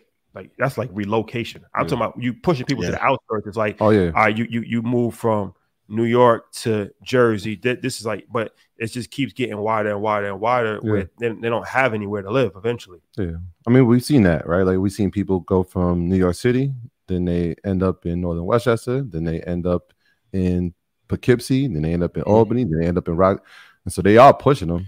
Well, what happens is that you at a certain point there, you can't push them. So to Canada, you start in Manhattan, right? You start in Lower Manhattan, then you work your way up. Then you in which used to be Hell's Kitchen on the Upper West Side. Now I don't even call it Hell's Kitchen anymore. It's a whole different neighborhood. It's completely gentrified. Then you start moving to Harlem. Then you start calling it Northern Manhattan, which is insane. NoHo. then you start moving up to Washington Heights. They got a name for that now. They trying to gentrify that. Really? Yeah, I forgot what they're trying to call it. Trying to gentrify that. Then you go to the Bronx, Sobro. That's what they call in the South Bronx. I still haven't heard anybody say that. That's crazy, bro. They have a name for it. Yeah, you got to have a name for it before you fully implement the plan. You got to rebrand it. Like Elon did with Twitter, change the X. You got to rebrand. You got to change the name. So now you go. Now you got the Bronx. Now you try. So it's like it happens, and it just do. Before you know it, it's a whole different city. Yeah. Dangerous. Very, very dangerous. They want their cities back. And meanwhile, they're trying to convince us that everything is fine in the economy and that the stock market is okay. And there's only like 11 stocks internationally that are doing well. Like if we had to put our lives on it outside of the ones we've called, are there any, Troy, you sent a great one, right? But are there like 15 stocks that we would just bet our lives on, like our life savings on? There's weakness in the economy overall. And if there is not affordable housing solutions, at some point, the people are going to revolt. Yeah. They are going to revolt. Yeah. They're going to be at your door. Be careful of that. Yep. And the crazy part, it's only going to take maybe 2 months. Like same thing with the music strike. And if people quit paying rent in one part of New York for 3 months, oh, baby, some changes will happen immediately. It doesn't take that much. Yeah, rent strike. They tried that before. Rent strike. Yeah. It needs to happen because it's feeling like 07 all over again. So you're pro rent strike? Well, I currently don't have any tenants, so I'm about to say the landlord's about to be at your neck. I'm not pro rent strike because I feel like landlords that you shouldn't, you don't deserve for somebody to just commit to paying you something and then not paying you. And not pay it, yeah. That's something that I don't agree with. Yeah. I also think it should be affordable though. But this is also important, right? It's from the other aspect of it. And shout out to Brandon Rule, alumni of EYL, having developments that are built specifically to have affordable housing, right? So I know he just got a grant for $50 million. Did you see that? He got a $50 million grant. He will be at InvestFest. He will be there to build. I believe it's in Alabama, Birmingham, Alabama. He's building 122 units. But those type of very intentional and strategic developments help combat that. So it's like, all right, well, this is what it's going to be based on the economy that we're building in. All right. But so when we have developers that look like us, and that's why he's a gem, and I mean, because the way he's able to break things down and explain it to our community, it's incredible. But we need more branding rules. That's why it's important to be in the rooms, because I'm sure there's somebody who never knew that they can actually obtain that type of professionalism and career. It's important to have him because you can make these systemic changes, right? When we're looking for affordable housing and having our people's intentions at the front of the discussion, we can be in the room and making sure that the development happens in a way that benefits everybody. So it's important to have that. So shout out to him. I just wanted to mention that. Affordable housing is important, but that's kind of like a Band-Aid, because it's like it's not a solution. It's not a long-term solution. What's a long-term solution is getting people to make more money. Absolutely. So they can afford it. So it's like just giving people affordable housing and putting them in situations where they can live is beneficial, because people do need somewhere to live. Yeah. But they're still ultimately they're still not making enough to even live there. So you're still struggling. You might have a nice apartment, but that doesn't solve your problem. But what happens in the time that you're there?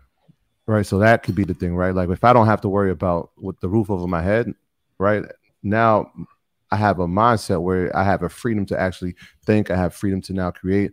I have almost a sense of peace of mind, knowing that I can at least afford to live. That basic need is taken care of.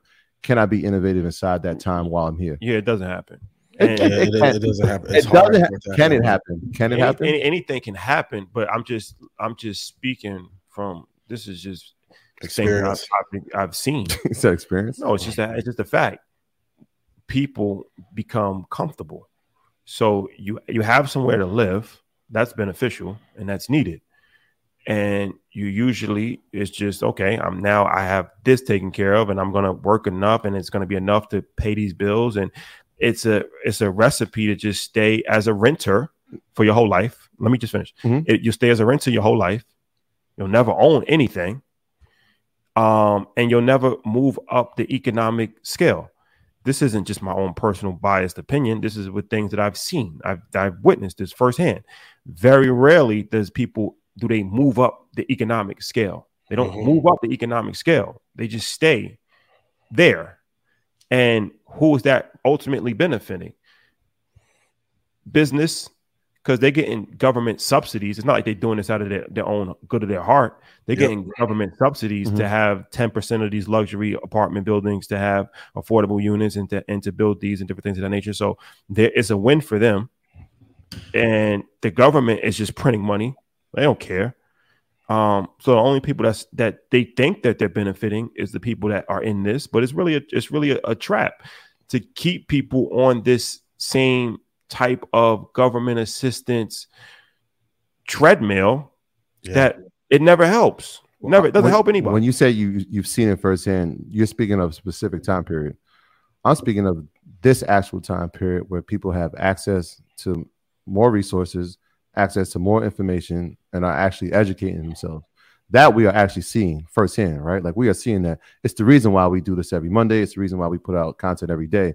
So people are more aware and have more information than they've ever had. That might be true for a time period, but there has to be optimism in saying like, yo, the work that we're actually doing. And that's why I said like a guy like Brandon is so important to see it happening. I believe it can change that. No, I'm all for affordable. First, there was always information. There's different stages of information. At this level? Let me finish.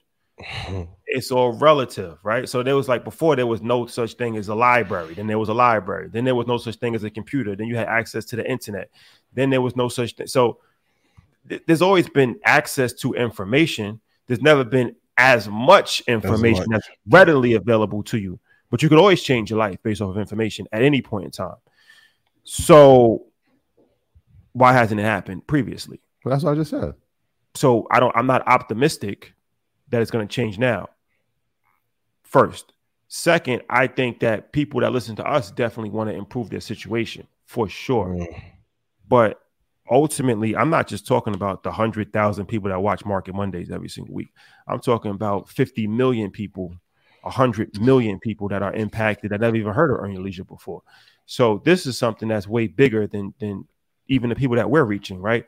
This is a systematic problem that has to be figured out for the greater good of America, but also the whole entire world, because it's a global issue as well. So yes, we're going to reach a lot of people, but it's still a drop in the bucket in comparison. If we change 1 million people's lives, that's still a drop in the bucket compared to 50, 70, 90 million people that can't afford to live somewhere. So while Apple and Walmart is taking their business and going to India, and while Elon Musk is about to become a trillionaire.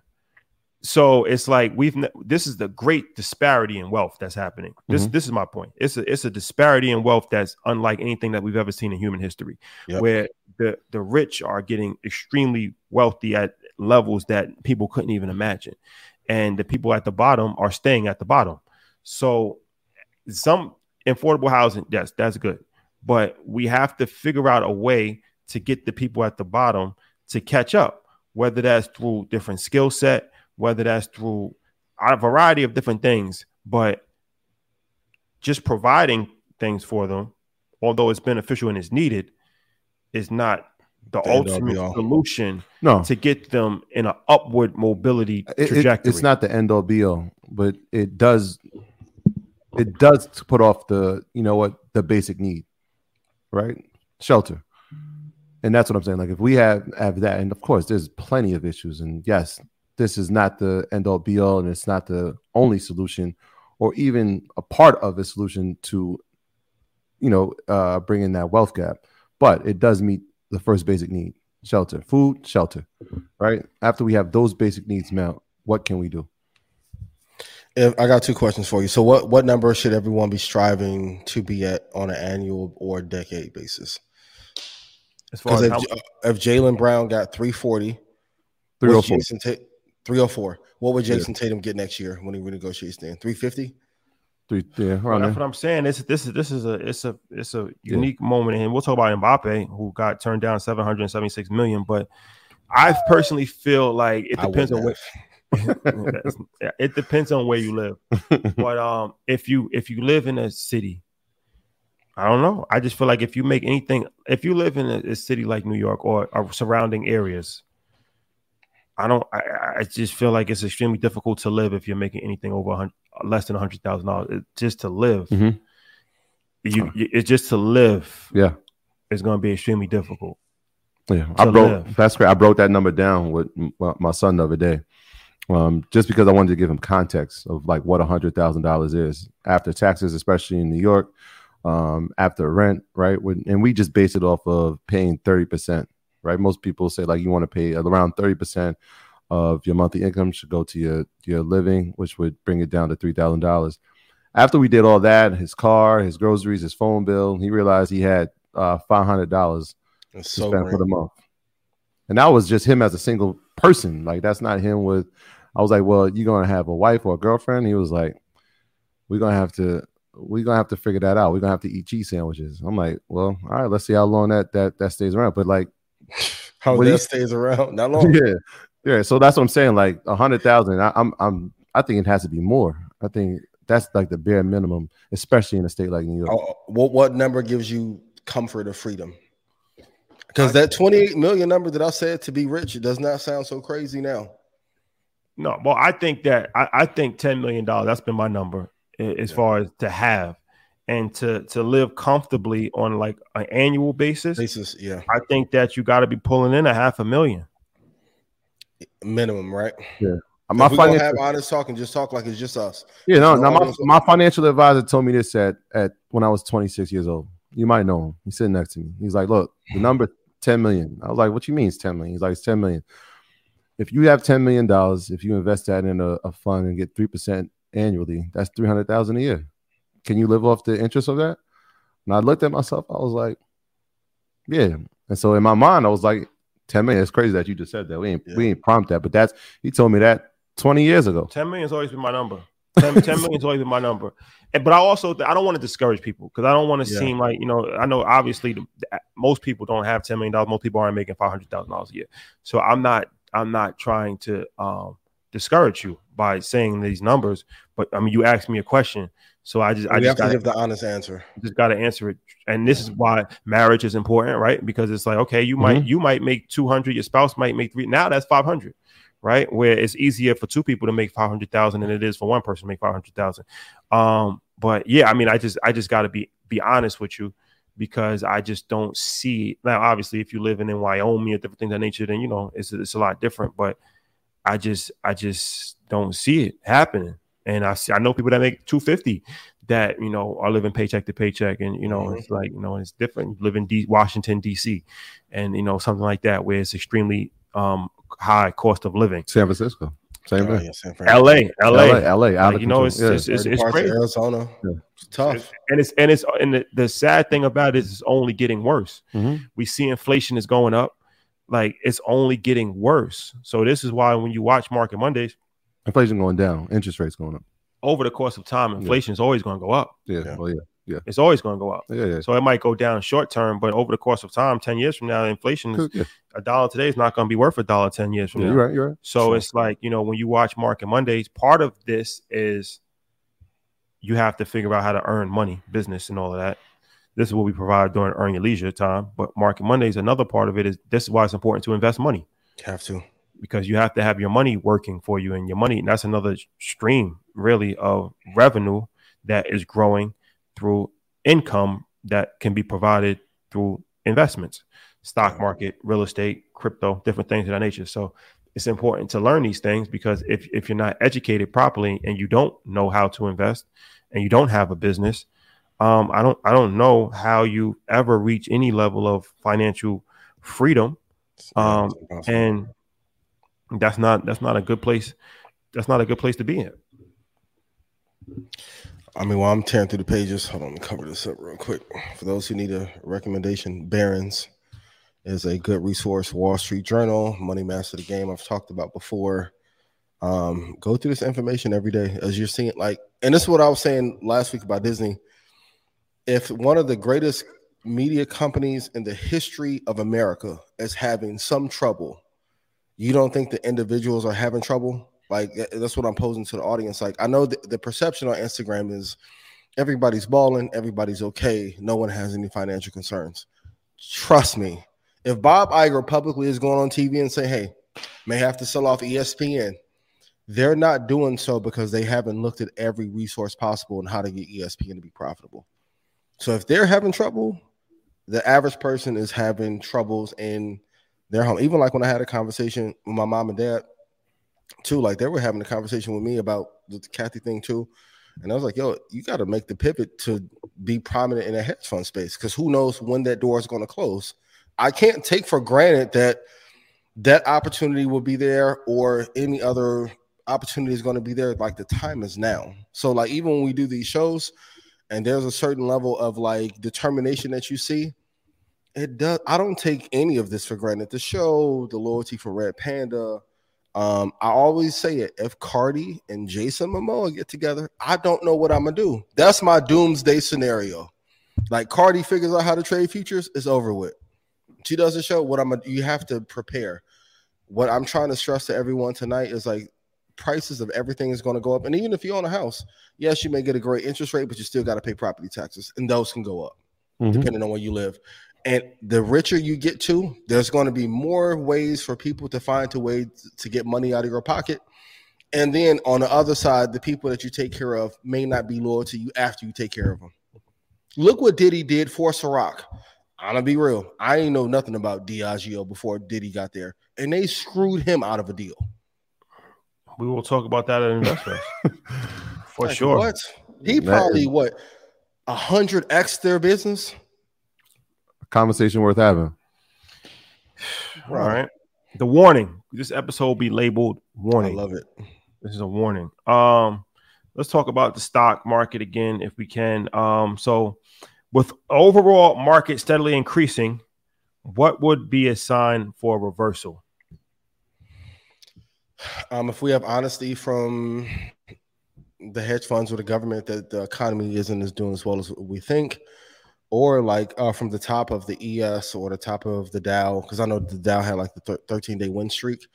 If we drop 10%, that would be the only thing that would call. And these levels, you have to map out while the market is at a high. So I'm not really worried about a reversal so much. But for me personally, I'm looking to see if we pull back 10%, from that all-time high. And my primary indicators too are like if Apple and Microsoft start to have trouble. Because if Apple and Microsoft draw down 4 or 5%, a Russell 2000 company probably would drop 20-25% as a result. So with them being the top two, I'm always keeping my eye to see what they're doing. Because if you look at the ES or the Dow, what Apple and Microsoft have done year over year is generally what the Dow is going to do or the ES is going to do. So until they pull down 5%, I'm not really worried. But have your level set for the ES to drop 10% as a way to know if we should start to panic or not. Something interesting happened Great question. over the weekend, Ian. I wonder from a geopolitical standpoint. We just saw that the U.S. announced $345 million in military aid to Taiwan. I saw that on the news, and that troubles me. Tell me why it troubles you. Well, we spoke about from a geopolitical standpoint of the importance of Taiwan. We talked about it from a semi-space. We talked about it when Warren Buffett was speaking about the importance of TSM. The fact that they're sending military aid, there's a reason why. Mm-hmm. And that would perhaps be that they're preparing perhaps for a conflict. Mm-hmm. At the top of mind, I would think that China would be the conflict that is on the horizon. Yep. And we talked about the importance of what Taiwan means to our economy when it comes to not only the semis, but the companies that rely on them, specifically Apple. What are your thoughts on that, man? When you talked about some of the factors with the market, we saw what happened in 2021 when the Ukraine-Russia conflict started. This one has a little bit different feel, but the severity could be far greater. You got to protect your prize asset. The other thing that is interesting, China, because they haven't been engaged in that many wars, they're using a lot of our playbook against us now. So I think it's smart to send aid, but is it a warning signal that China could be on attack? Yes. We have Navy ships close to them. And also we meddle in that Taiwan issue with these feel like it's theirs. Mm-hmm. So we have to be defensive. And I've said it before, like if they didn't have the geopolitical issue, if you think NVIDIA ran, TSM would have been probably 40% higher than NVIDIA is right now if that risk was not there. But that's something you definitely have to look out for, because if they get Taiwan and invade and take that over, it is going to be catastrophic for us. Like we are in a chips and AI race. Mm-hmm. And a few people have said it, but the war that is being fought now is not going to be boots on the ground and solely missiles. This is more of a financial, technological asset kind of war to try and topple an empire. We need a leader that is going to either have to find a way for us to have a more diplomatic relationship with China, or ultimately we're going to end up losing. This isn't the 1980s where we can just go in and bully everyone and be like, hey, you're going to get down and lay down. They're not playing that.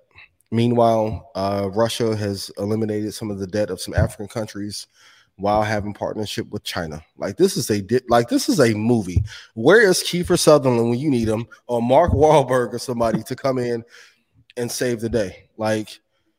We have to protect Taiwan at all costs, because if we lose that, that's a chess piece on the board that we cannot afford to go down. It's interesting. Indeed. So, all right, let's talk about, should people buy Apple or Disney? Should Apple buy Disney? Oh, okay. There's been a lot of conversations about this. And I said a few months ago that Disney will come down to around $80. It's not there yet. It's getting close. There is synergy there, but I don't know at what price would be fair to current shareholders to buy it. I know there's a lot now, if they have plans to do stuff with the Vision Pro, which if they don't get that pricing model together, that won't be a hit. But could they use the catalog? Yes. I think they really need to spend a lot more time on hiring people that can make that Marvel franchise work, because I think they've ran it into the ground. I mean, I like Doctor Strange, but I don't want to see 4 more Doctor Strange films, just to be honest. Yeah. So I think they need to figure out what to do. And this goes back to the same conversation that's on your shirt, assets over liabilities. Like what properties, like Disney's in an interesting space where they either have to go all digital and focus on content or focus on the parks. It's really hard to do both because you can only put so much capital into so many things. And this goes back to laser focus. Like a lot of times when people want you to do more, you end up diluting your draw powder, and your mental capacity to do both things well. It's really hard to do media and invest. Now, imagine if on top of that, I wanted to be a clown and a hater. On top of that, as some have been towards us, right? You can only put your efforts and energies towards a few things and be great at them. And I think Disney is at an interesting fork in the road, whether they have to decide if they are going to be a commercial real estate company while costs are going up and inflation costs are eating them alive, or to be a content provider. And I think one thing that Apple has done incredibly well is not bit off more than they can chew, no pun intended. Mm-hmm. And if they did buy it, I think it would be around like the $40 or $37 level. If it ever got the low, I don't think that it will, but that would be the price if I was like sitting on Apple's board that I would suggest to possibly acquire Disney. Yeah. I mean, the relationship is positive. When they made the announcement about the Vision Pro, the first streaming service that they said would be featured on it is mm-hmm. Disney Plus. And obviously Bob Iger and Tim Cook have had a good relationship. Mm-hmm. So it's there. And even when he was giving the press conference about some of the troubles that the company is having, we're talking to partners now. Mm-hmm. And so I would assume if they've had their relationship already with the Vision Pro and having that as a premier service on that device, that they've had other conversations. And we spoke last week about a company that potentially could also be in conversations. Yeah. And lo and behold, they put out an announcement for exactly what we talked about. So I like the fit. It's better to have people who are interested in something, a service you provide or a business that you have, than not have any suitors. So it'll be something to watch. Shah, what do you think? You've put together a couple hit shows. If you were Apple, would you acquire Disney or would you leave it alone? Or is there better content play out there for them to acquire? I think it's an extremely capital intensive business, from the amusement parks to the content creation to the networks. So I don't know if it makes sense to acquire something like Disney. Yeah. It's going to take a lot of money to try to rebrand it or however they want to curate a new version of Disney. Yeah. Disney is something that is a huge company with tons of employees and tons. Let me look up how many they have. It's something that I think not an easy. 220,000 employees. Woo. Yeah, it's not an easy. What is that payroll like? Not an easy acquisition. It's not like you're just acquiring a startup company or acquiring a social media company. So yeah, I think that probably won't happen. I would say that probably won't happen. That's a lot. Yeah, partnerships. I think strategic partnerships with some divisions. ESPN being a division, I think that might be a better route. Yeah, they laid off 7,000 people, which is only 3.2% of their total head count of 220. They are currently trying to save $5.5 billion in costs. That's a lot of damn jobs for it not to have 7,000 jobs is 3% of your workforce. $5 billion. That's a number. That's a tough number to get to. Crazy. Yeah. It's possible though. I mean, you figure with the strike that's happening right now. That's true. I mean, the thing that I posted Stock Club to this past week. Damn, I forgot. I'll send y'all the link after this. But like, with everybody being on Instagram and TikTok, culturally, we're in a very interesting place where like most of the people who consume media want to be stars. How many people does Instagram have on their platform? 2 billion, 3 billion. Half of those people actually want to be. They don't want to sit through Eat, Pray, Love Part 2 or whatever the hell movies that like.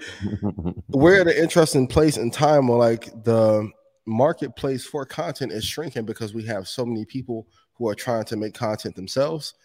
I think it's just they're at an interest, especially on like their 100th anniversary. Disney's just in a tough place. Yeah. All right. Well, Mickey Mouse, here we come. We'll see We will see what this will play out. But let's switch gears. Let's go to sports.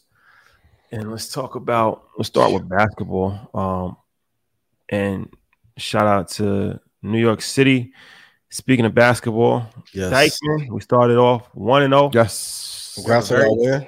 Thank you. We have a very big game on Wednesday at 8:00. So everybody come out. This is very important. So Dykeman Park, 8:00 on Wednesday. We will be there. For sure. Birdie lives.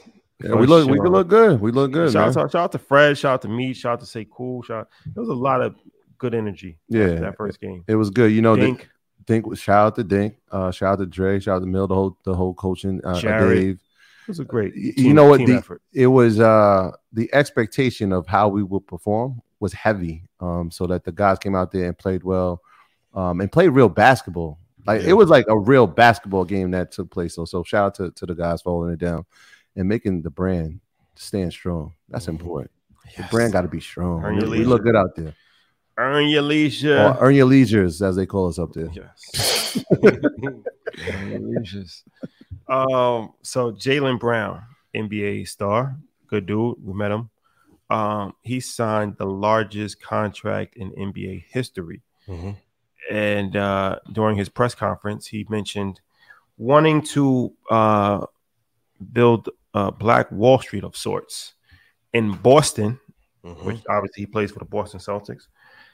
And it's interesting because Boston is one of these cities that has one of the worst wealth gap disparities in America. I forgot the exact number, but it was around, at one point they were saying that, the average white family's net worth was $110,000 for the average Bostonian, and the average Black family's net worth was $8. Jesus.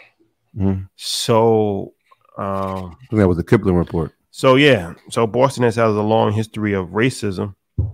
It's interesting because it's in the North. So, a lot of people, when you think of racism, you think of Southern states, KKK, but Boston has a historic history of being an extremely racist city, and sporting events particular. A lot of athletes have had different instances where they've, been called racial slurs and different things of nature. Boston's always been like a real racist place.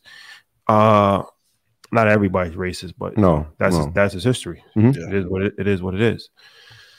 So it's interesting, and of course, it caught a lot of attention in the financial literacy community and business and investing and different things of that nature. So, what's your thoughts on this? I think it was an amazing statement. Twofold.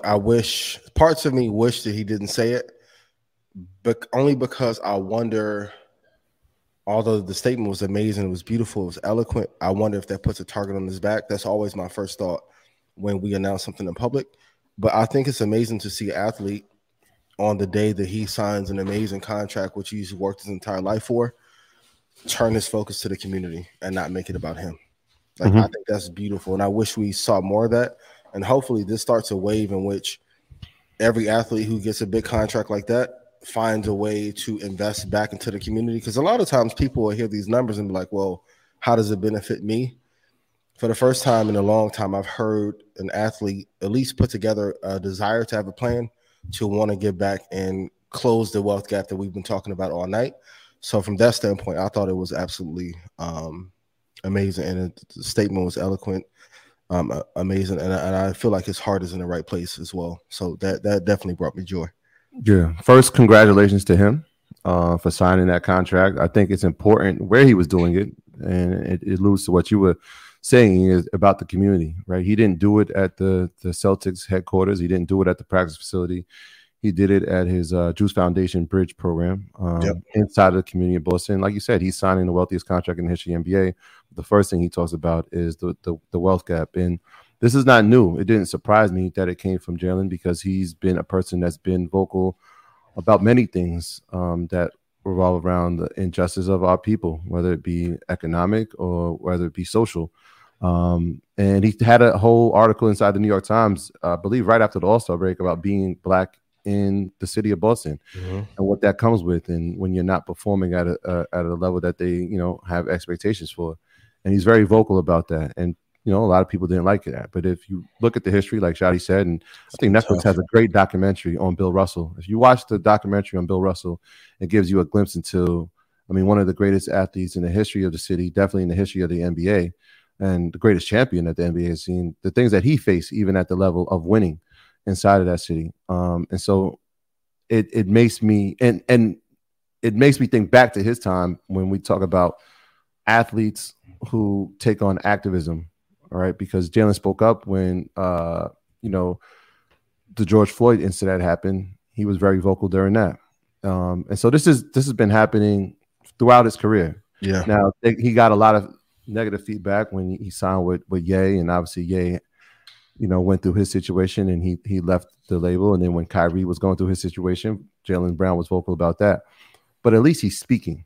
Yeah. Right. Like at least he's saying what's on his mind. He's a very, from what everything we've seen and when we've encountered him, a very thoughtful young man. So I was proud. And I told you earlier, the word that he used that really was like, he gets it.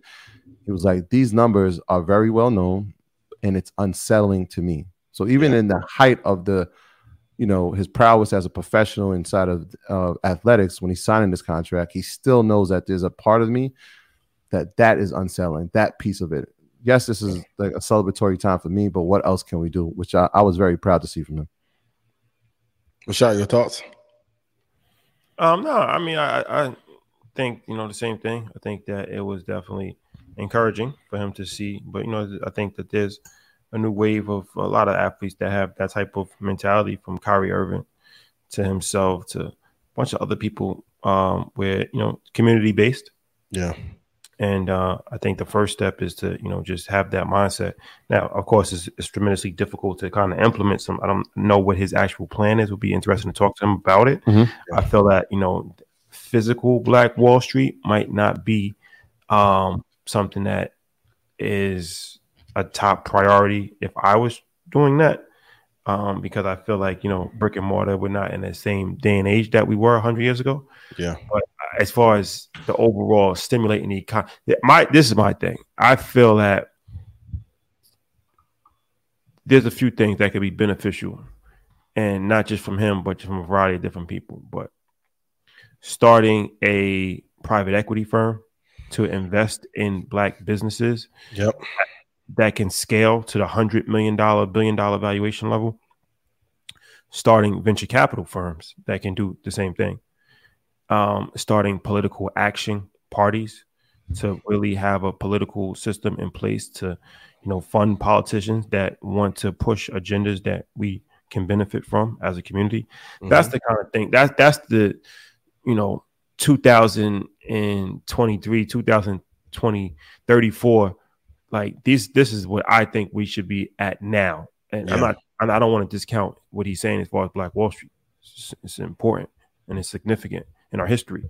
But I just feel like now, the brick and mortar businesses and the small businesses, like we have to start thinking about how do we take our businesses public and how do we get, to that highest level possible.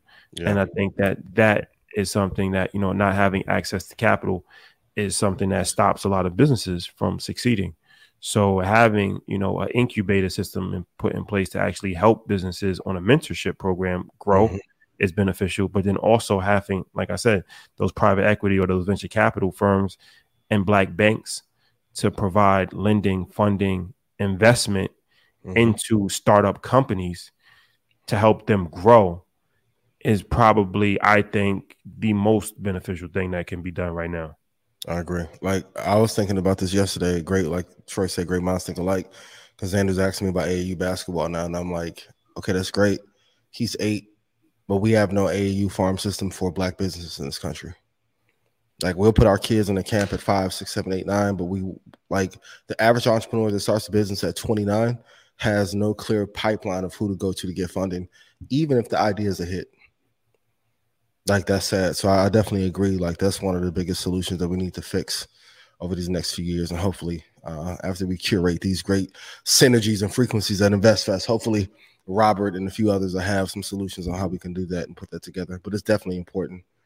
It's definitely important.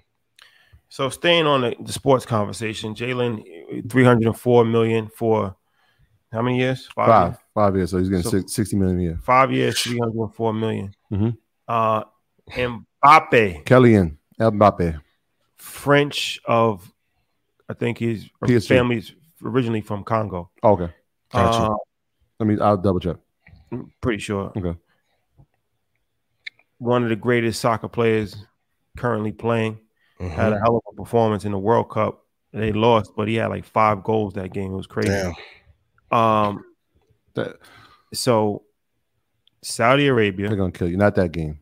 During the series, he had 3. Did he have 3? I think he went for a hat trick in the final. No, he had like 4 goals in the final. I watched it. Yeah, he had 3. I think he had more because then there was a penalty kick. Those don't count. They don't count those. They're goals. They don't count. How many goals did he have? I think he had 3. All right. But they don't count the penalty now. He had 3 goals. Yeah, penalty kicks don't count. And 2 penalty kicks. But 1 penalty kick, bro. Stop. Paris. So he's in PSG right now. Yes. And so this is interesting. So this is what they offered him. Saudi Arabian team Al Hilal at a proposed fee of $332 million to his team. They had to pay the team $332 million to try to negotiate to get him off. That was like the buyout fee.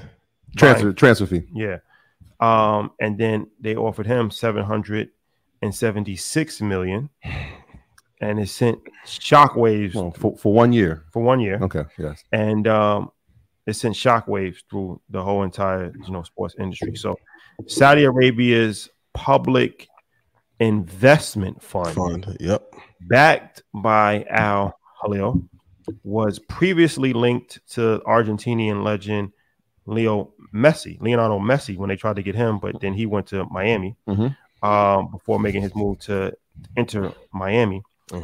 So the latest, offering just shows how much Saudi Arabia is willing to spend for athletes. They offered Tiger Woods $1 billion to play golf. He didn't. He turned that down.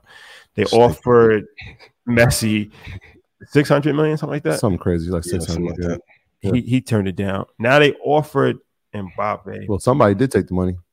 Well, Ronaldo. Well, a few people did, but Ronaldo took the money for sure. But they offered Mbappe $776 million for 1 year. He could have actually went back to play in Europe after that year was over, and he declined that money. So, all right, this is extremely interesting on a few different levels. The key is the country's public investment fund. Yes.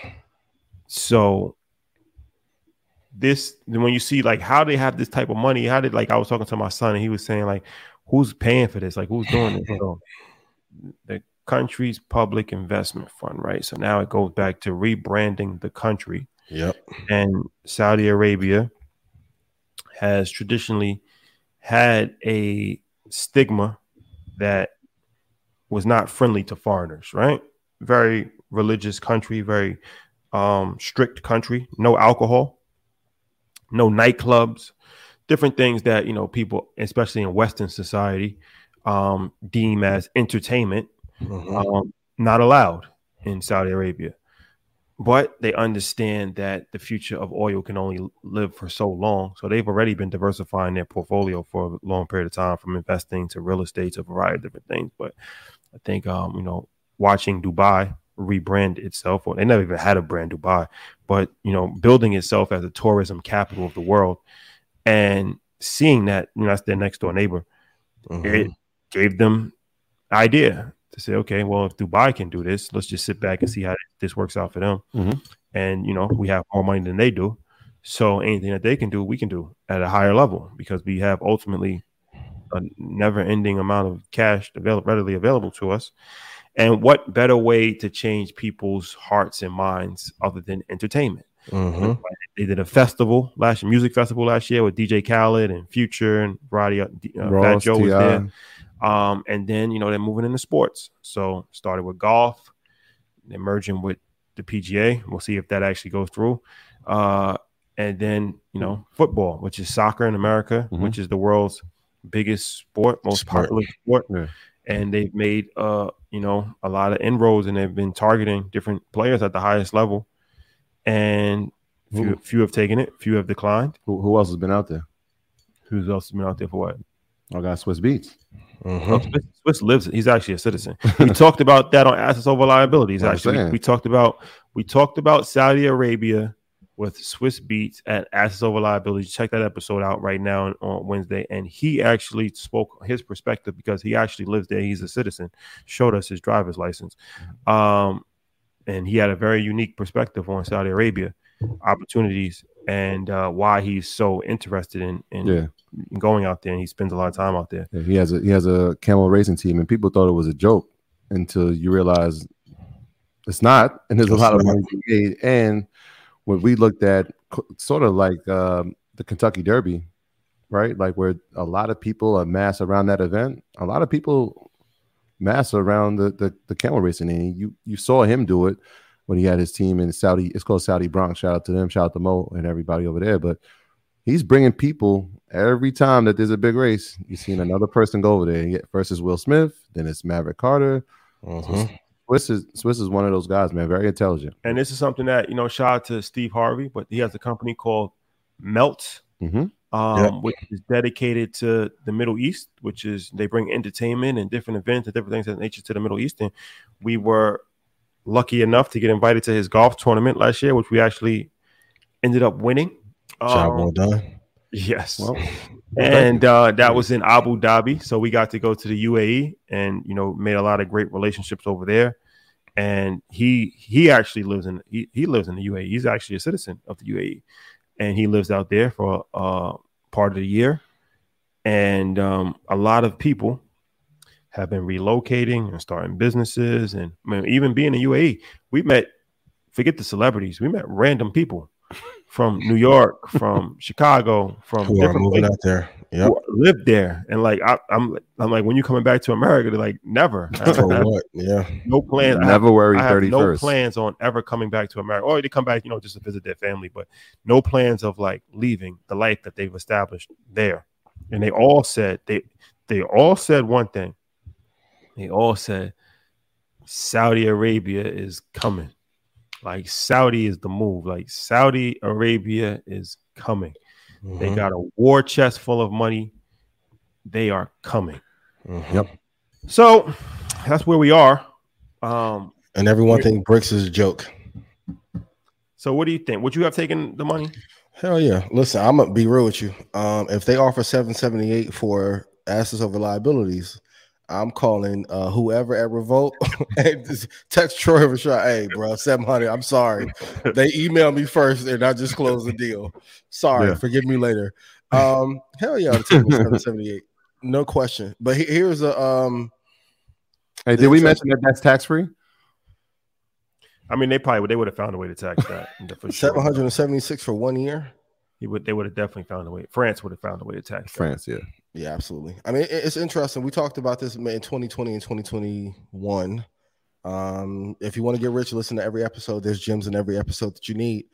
The fund is 51 years old. So to give comparison, Meta's market cap is $834 billion. Their fund is $778 billion. And no one talks about their investment fund or Saudi Aramco. And I think because as Americans, we have a lens that we were brainwashed to believe that we were the best. They are a formidable opponent. Now, if I was Ice Cube, I'll be on the phone every day trying to sell Big Three. Okay, great. I don't want to block you out from partnering with the NBA. Take that ish right over to Saudi and go ahead and get you 2 or 3 billion and call it a day. But I think, like you said, they are trying to, and they're doing a great job of trying to endear themselves to us. And one of the things, like if you want to win a war, it's a lot easier to win a war from outside in, from the people supporting you, opposed to trying to merely take it over. I'm really interested to see if Bronny and LeBron get to play together 1 year, if that next move is not to get LeBron to come over. Because if they offered him 776, will LeBron turn down 2.5 to go play overseas in 1 year? Well, also, too, go ahead. No, go ahead. Well, so we shot to my guy. We did a Combs Court. We did a podcast 2 days ago. Combo? Oh, yeah. And he actually asked me that question, and I answered it. And he said that he was like, do you think that basketball is next? And I said, yeah, I don't see why not. I mean, basketball is probably the next biggest international sport as far as on the radar for people after football, soccer. What is the number 2 international sport? Probably cricket. I'm saying for us, cricket is not. It's India is 1 billion people. That's why cricket is so big. I'm saying across all continents played. When you got basketball, you got Africa, you got Asia, you got Europe, you got North America. So it's bigger. There's more people that watch the cricket finals, but that's centered in a small area of the world. Gotcha. It's not as widespread. It's not as widespread as basketball. It's not as widespread as basketball. Debatable, but go. So I was like, yeah, I mean, and as far as the star power, it's not that's not even close. So I was saying that, I think that basketball will probably be the next thing, and Absolutely. I see them offering LeBron $1 billion to play. Like, let's say like this is his last year. Let's say hypothetically this is his last year, and next year he's 39. I think he'll be 39 years old, 40 years old next year. And they just say, 40, all right, you're done playing in the NBA. Come over here, man. Just have some fun. $1 billion for 35 games. Come on. So that was my thing. I'm like, I don't know if it's LeBron, right? The key is, so Ronaldo got $200 million per year for 2 years, right? And that's because of his age. Had they offered this to him 10 years ago, that would have $1 billion offer. The reason Mbappe is getting got offered the 76, partly is because he's 24 years old. Yeah, the youth is there, right? Messi got offered 600. So I said the argument to that was not even an argument, but like to add to it was like it would have to be the next NBA star who's like about to hit the peak of his prime. Like if a Zion was healthy, or if Jock would, wasn't going through his things, like that level of stardom, like the future face of it, to go over for 1 year, it would be that equivalent. And then I could see the billion. I think LeBron could get an offer. I don't know if it'll be $1 billion, just because he's 40. Who would take it is football players. And at some point, we got to have a conversation about how the NFL is running one of the most ruthless business operations ever created. So they have a whole thing to what they're doing with running backs right now is unbelievable. That's a conversation. So Saquon Barkley, who is the top running back in the league, can't get paid what he's worth because all of the owners are in agreement that they're going to use the running back up for their rookie contract, and then when it's time to pay them, they're just going to get a new rookie, and it's a system that is terrible. And these NFL players, particularly running backs, like they said, they might as well just get rid of the position if you don't want to pay them.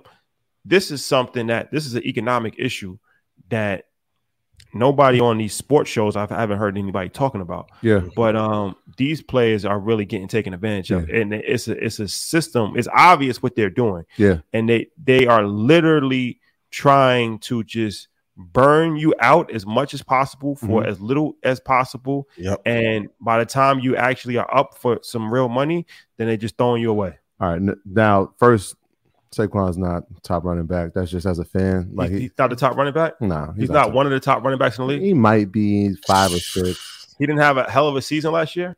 He's all right. He got hurt. When he's healthy, he could be. He can be. That's just a person. That's all right. Everybody else in life underperforming. Nah, Nick Chubb is probably the best running back in the league. That's just a fact. The person who's led the NFL in rushing the past 2 years, who plays Saquon Barkley is one of the best running backs in the league. We're not going to debate sports with me. He's not one of the best running backs in the league? He's a great back. I said that. I just said he's not the top 5. He's not top 5. Christian McCaffrey's I'm probably putting ahead of him. Christian's good. Yeah, like Saquon's a beast though. When he's healthy, but he's been hurt, right? No, that's not beside the point. The fact is that look at his O-line though. Derrick Henry, they actually are trying to put something together where they're like having a running backs commission so they can discuss these problems. The NFL caught wind of it, and they're trying to like take action against them. Like, hey, you guys can't have these meetings. The interesting part is like, this is true. The highest paid running back in the NFL going into this season is a rookie, right? From Texas. He was a number 11 pick. He signed his rookie deal. He is now the highest paid running back in the league. He hasn't taken one snap. Whereas a guy like Dalvin Cook, I'll probably put it ahead of Saquon as well, who was a veteran Pro Bowl player out of Minnesota, is trying to find a job. He can't get a job right now. Like, that's incredible. right? But the average career of a running back is very short. Yeah, On top of it, it's 3 to 4 years. That's what Saudi Arabia should do. They should just But start. no, but I was gonna say NFL is only an American game. They keep playing these games in London because the ownership from Jacksonville has ties to London. But I mean, people attend those games, but when people attend, it's like they're fans of every team. It's not like they're there for a specific team. But if they had the NFL in Europe, and that was a complete disaster. But so they're trying to spread it, but it's an American game. If they're trying to sway public opinion, what's the highest probability? They buy a couple of NFL teams, a couple of NBA teams, or they outright buy Disney. Disney's market cap is only 157. This is the honest conversation that we need. Like, while everyone's focused on if Cardi and Offset, that song fire, by the way, that y'all put out, shout to y'all. If that song works and what Drake said about Pharrell's jury on Meltdown, I don't know who made Drake upset, but leave the boy alone. Y'all scared to come to the 6? We'll be there soon. Not us. We have family and friends there. But what if the Saudi investment fund decides to say, okay, great, let's go ahead and buy Disney? They have 778 under management. That would be one of the best acquisitions of all time. And let's argue it. Disney is not what it should be, and it would probably be better run. If I was sitting on that board, it's either them get a couple NFL teams or infiltrate the NBA. Is it the NFL teams, or because I could see them bringing Formula One. That's it. Formula One, but it's impossible for them. The Disney thing is impossible.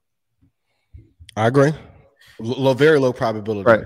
Because it's like from the direction that Disney is going in, as far as social stances and different things of that nature, Saudi Arabia didn't even allow Spider-Man to be shown in their country. The Spider-Verse joint.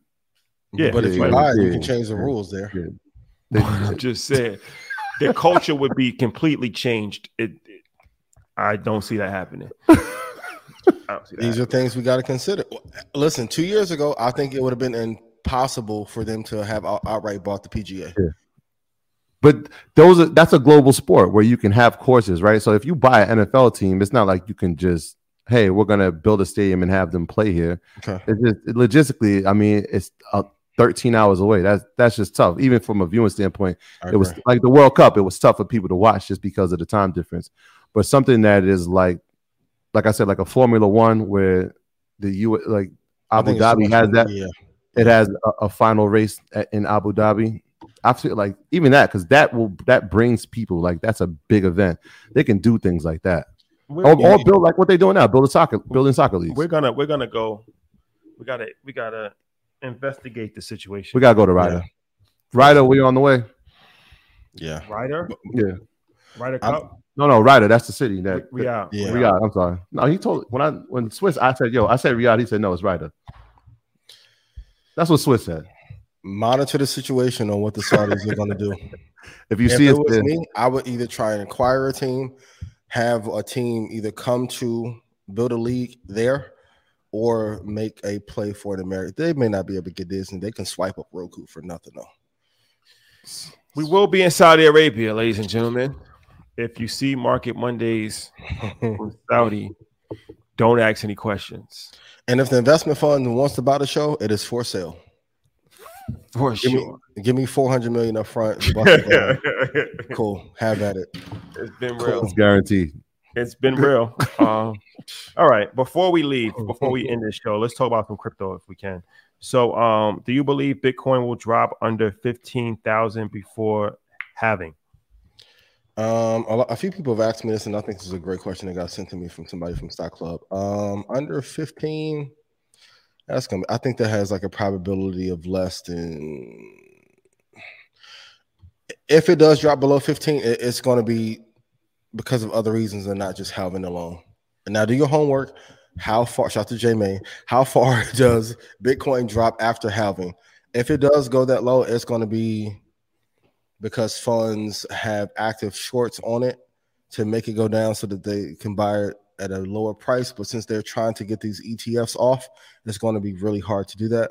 I don't know if it goes as low as 15 or below that, but I think it may touch 17, 18 again, but 15 seems a little bit rough. If so, I will load the boat and hold it for 4 or 5 years. year-over-year return for Bitcoin. And if you're looking at like half of the decade, Bitcoin return is like outpacing everyone for sure, including Nvidia, Apple, Microsoft, etc. But I don't think it'll drop that far. Okay. And crypto millionaire is found dead in Argentina. This is getting scary. There's too many people in that crypto space who are going missing.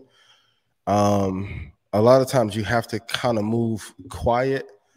For anyone that is huge on crypto, I would just say make sure you don't say anything that upset the powers that be. Leave the banks out of it. Even like when I was pushing back against decentralization, they won't allow that. Like, so if we know people that we grew up with in a neighborhood that have killed over 100,000, what do you think that they're willing to do over billions of dollars? Be clear, be mindful. You can be an advocate of an asset, but once you start talking about the banks and banking structure and taking up, it's scary. It's really scary to see this. And in all of these cases of the crypto millionaires who have been found dead, the investigations have stopped very quickly after the news was reported. Please be careful out there. Be mindful. Be mindful, y'all. All right. Well, another episode. Speaking of crypto, Michael Novogratz, billionaire, will be at InvestFest. This is true. Yes. Ian, my brother, we will do Dead or Alive. I know people have. We going to save that? Yeah, I'm saying we're not going to do it today. I'm going to say we're going to save it because there's a few companies that I want to talk about. Okay. We can't go without acknowledging this week of earnings. We must. Okay. We must. Right. Like there are certain earnings that we have to talk about. And so let's start with Tuesday. We got AMD reporting. We talk about them a lot here on Market Monday. Starbucks will be reporting. Wednesday, we got PayPal and Shopify, amongst others, but these are just ones that we talked about. And then Thursday's the big day. Thursday's a big day. Amazon will be reporting, and Apple will also be reporting on Thursday. My baby. I want you to pay attention to something. And I was watching it, and a lot of analysts are looking like a lot of these companies, and we saw last week with Meta reporting, we saw Google and Microsoft. They're talking about AI, but they're not saying AI in some of their reports. Mm-hmm. The word that they're saying is CapEx. Mm-hmm. And so I want people to pay attention to that word inside of Amazon's reporting and Apple's reporting when they talk about CapEx, capital expenditures, where they're going to be spending their money for their future quarters. Pay attention to those two things. Thursday's a big day, Amazon and Apple. Yeah, I love Amazon. I told us a Stock Club 2 weeks ago because someone asked me, like, what's one of the reasons that you love Amazon as a long-term holding? I was like, okay, imagine if I told you there's a company on earth that generates $1 billion a day. Would you want to be invested in? They was like, yeah. I was like, that's Amazon. They have so much market share in comparison to where you buy from. Like most people are thinking to go to Amazon first. They are literally grossing $1 billion a day in sales. Yeah, I think still underappreciated as a stock. Oh, absolutely. Absolutely. Yeah. Well, yep. What do we know? I mean, Microsoft does 534 million a day, and Microsoft is where it is. I get the margins are different because they're in different businesses, but it's really hard to argue with a business that's bringing them $1 billion a day, and their margins are like 12 or 13%. Like that's a gigantic, monstrous number. So it is. What do you think? If Bessie's not the CEO and Bezos is the CEO, what do you think the number looks different? They would have had a year like Apple and Microsoft. Okay, I was absolutely. Yeah, I'm kind of thinking the same. Okay. Listen, his Latino wife won't let him come off that super yacht. But I'm telling you, if they put Bezos back in that seat and do like what the Lakers did and brought Phil back, Amazon is going to take off. I think maybe just for 2 years they need to do what Disney did and bring Hefe back. Let him wear his little shirt, to be on Playa Jeff vibes, and run the ship for a couple of years. But yeah, and maybe soon we can have your guy come on and talk to us about what absolutely investing in the Bezos Foundation. Well, let's get it done. Yes, another glorious Market Mondays. Happy belated birthday to my mom. Happy birthday. Happy birthday. And, also happy anniversary to my brother and his wife, Simone. Happy anniversary. I think it's 17 years. 17? Wow, that's amazing. Wow. That's incredible. And this is my mom's birthday week. So Mom, I know you're watching. Happy birthday. Happy birthday, Mom. Leo season. Absolutely. Sure. So yeah, this is one of those ones, man. Mbappe, I still don't understand why he didn't take that money though. 776. My daughter looked me in my eyes. She said, "Daddy, you should take that. If that was you, you should take that." I said, "Don't worry. I'd have been sending a card saying like, hey, I left. Y'all can come over. I'll send for you. I'll be back in 365." And all of the people of it was blood money. You know what France has done to the world? Absolutely. They're still getting royalties in perpetuity off of that. What? France is one of the worst places with historical genocide to this day of Africa and black people. So please save me the blood money sob story. Not interested in hearing it. Saudi Arabia, we're on our way. 300-400 as a fact. Can we reach out to Bob Iger? I mean, that was the question. Shout out to Combo. He's like, "Yo, if somebody offers y'all $776 for Earn Your Leisure," and I said, "Yeah, our leisure's been earned." Listen, if we get offered $600 for rep, y'all gonna take the deal without my permission. Good night. Just wire the money. I'll leave it dirt you. Go ahead. It's been really. I love y'all. Let me count the ways. Dykeman, this Wednesday, 8 o'clock. Pull up on us. Big game. We might have some surprises. You never know. You never know. Right now. You never know. Get your bag ready. You never know what can happen. Right now. You never know what can happen. Get your bag ready. Houston. Oh, we will actually be in Houston this week, actually. That's a fact. Thursday. We're speaking at a real estate event. Yes. NAREB. Shout out to them. National Conference. Thank you for having us. And Toronto. And we're going to be there with our brother. MG the Mortgage Guy will be there. That should be fun. Toronto, Canada. Yes. The day has come. You guys showed us so much love. Back-to-back sold-out shows. Caravana. This is on us. We're just going to do something just for love. We will be up there all weekend for this weekend. Caravana. I haven't been back. I was in Caravana way before Drake was popping. So why are you saying I?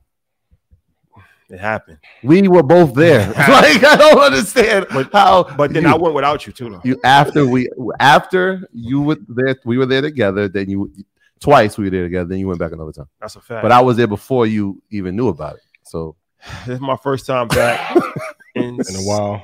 It's been a while. Probably 18 years. 18. When you say these numbers, it's so scary. But you're right. Crazy, 18 years ago, he was in Canada. But Caravana is my first time back. Well, no, we was back for this year, obviously, for the event. Yes. But first time back for Caravana. So you gonna put that picture up, the throwback? That'd be dope. We will be there for all 17 years ago. This is the crazy thing, because I was looking at even the photos of the wedding, and I was shooting 90% 18 years ago, and I'm still shooting 90% now.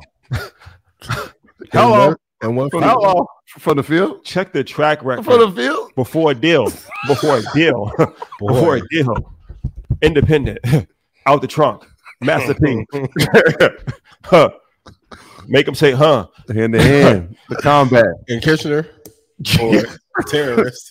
Combat. Playing at the highest level. Before international players? Boy. Yo. That's funny. Check the film. Check the film.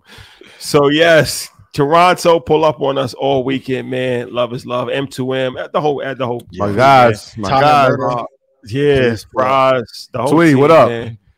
What up? Then Monday, we got the event. Earn Your Leisure will be there. Ian Dunlap will be there, and 19 Keys will be there, and all of our friends from Canada will be there. It's free event, just RSVP. Link in the website. Space is limited, so make sure you RSVP. Please do that. Please do that. 19 Keys will be in the building. He said he's going to retrain. He's going to change his whole travel plans to come up there. So can't miss it. Yeah, can't miss that. Can't miss that, man. But thank you guys for rocking with us. We'll see you tomorrow. Actually, dope episode of Earn Your Leisure. Calais Campbell, and two more stocks that I like before we close out. Costco is still doing incredibly amazing, and on the industrial side, John Deere is still doing amazing. Solid. Those are solid. John Deere. Those are solid. John Deere. They plowed a field too, ain't it? Shout out to Rick. Rick Ross is he caught a leg. He caught a leg. Yeah. Ian, next week we'll talk about this one I sent you. He's spending money at an unprecedented rate right now. We'll give him something to add to the watch list. Rick Ross bought a $36 million mansion, $14 million watch, and No, a private $20 million and a watch. private plane in 1 week. Yeah, because he was bragging that the watch was more than the Floyd joint. No, I think he unloaded his Wingstop portfolio. He caught a lick. He had a liquidation event. That's what life's about. Say you had a liquidation event without saying you had a liquidation event. That's a lot of money. He hasn't announced that publicly, but all signs are pointing. All signs point to a liquidation event. How long did your whole Wingstop? Probably about 8-9 years. Longer than that. I would say like maybe 12. What, that long? Yeah, he took like 2010. 10, maybe, yeah. She thinking Philippe. I'm thinking Wingstop. And that was 2008. Oh, it's got the liquid. Hey. Come on, EYL, and talk about it, man. Ross, you've been very secretive about this, but I have a strong suspicion that $100 million liquidation event took place, or more, perhaps, or more. Star Island, that's tough, man. And he already has a house in Miami. He bought Amari Stoudemire's house for $18 million a couple years ago. No, that he got on. Well, he got that for like 3 because it was on Amari Stoudemire's house. Yeah. But that's a crazy. This house is incredible. The Star Island play. It cost some coin to be over there, boy. that's. I mean, he got the promised land. He got no that. fixer uppers up over there. Nah, bro. And he brought Meek Mill's crib just cause. Because he couldn't sell it. Here's $1 million. No, he put it for $4 million. It was 4? Yeah, it was 4. I thought he gave him $1 million. No, $4 million. It was 4 piece. He couldn't sell it. He was trying to sell it for 2 years. But can we talk about that kind of proximity? It does drive you to like do more. Like remember we said in LA, he was playing me the voice note from Diddy. It was just like his energy was like so infectious, and I'm like, Diddy been killing since '94. Like proximity does matter a lot of the times. Like same in your personal life. Like in business, who you surround yourself with matters so much. I'm not doing this as a pitch for Market Mondays in Ghana or InvestFest, but I'm telling you, like, sometimes you need a great player will go to a better team to have better synergy with a player and a coach. If you have not hit the marks that you need to hit financially, you got to get a better team. Yeah. You got to get I don't know how you guys cannot be around this stuff and hear it and not be inspired. I know sometimes people feel like this is being said to brag, but like I'm in awe too. Like to hear 34, 12, 20, it's like, I got more work to do. That's like an NBA stat, 34. Yeah, 12, 20. like what? That's a hell of a week. It's like LeBron. That's a hell of a week. That's different. That's different. Having the best week like ever. Slim Thug out here, he did 13 days of cars, like seeing how Slim been investing. Now I'm about to help him out. Like, yo, be around people who inspire you. That's a fact. Shout out to Slim Thug. Boss Hog. The Boss Hog. All right, ladies and gentlemen. Namaste. It's been real. Love y'all. Love. Toronto. Peace. What's the deal? Peace. Drake, holla at me. The Enhanced American Express Business Gold Card is designed to take your business further. It's packed with features and benefits like flexible spending capacity that adapts to your business, 24/7 support from a business card specialist trained to help with your business needs, and so much more. The Amex Business Gold Card, now smarter and more flexible. That's the powerful backing of American Express. Terms apply. Learn more at americanexpress.com/businessgoldcard. What's so special about Hero Bread's soft, fluffy, and delicious breads, buns, and tortillas? Hero Bread serves up 0 to 1 grams of net carbs, 5 to 11 grams of protein, and high fiber in every delicious serving. Made with natural ingredients, Hero Bread supports gut health, promotes weight management, and helps maintain blood sugar. Hero also drops other limited edition ultra-low net carb goodies like rich, flaky croissants and buttery brioche slider rolls. Head to hero.co to shop today.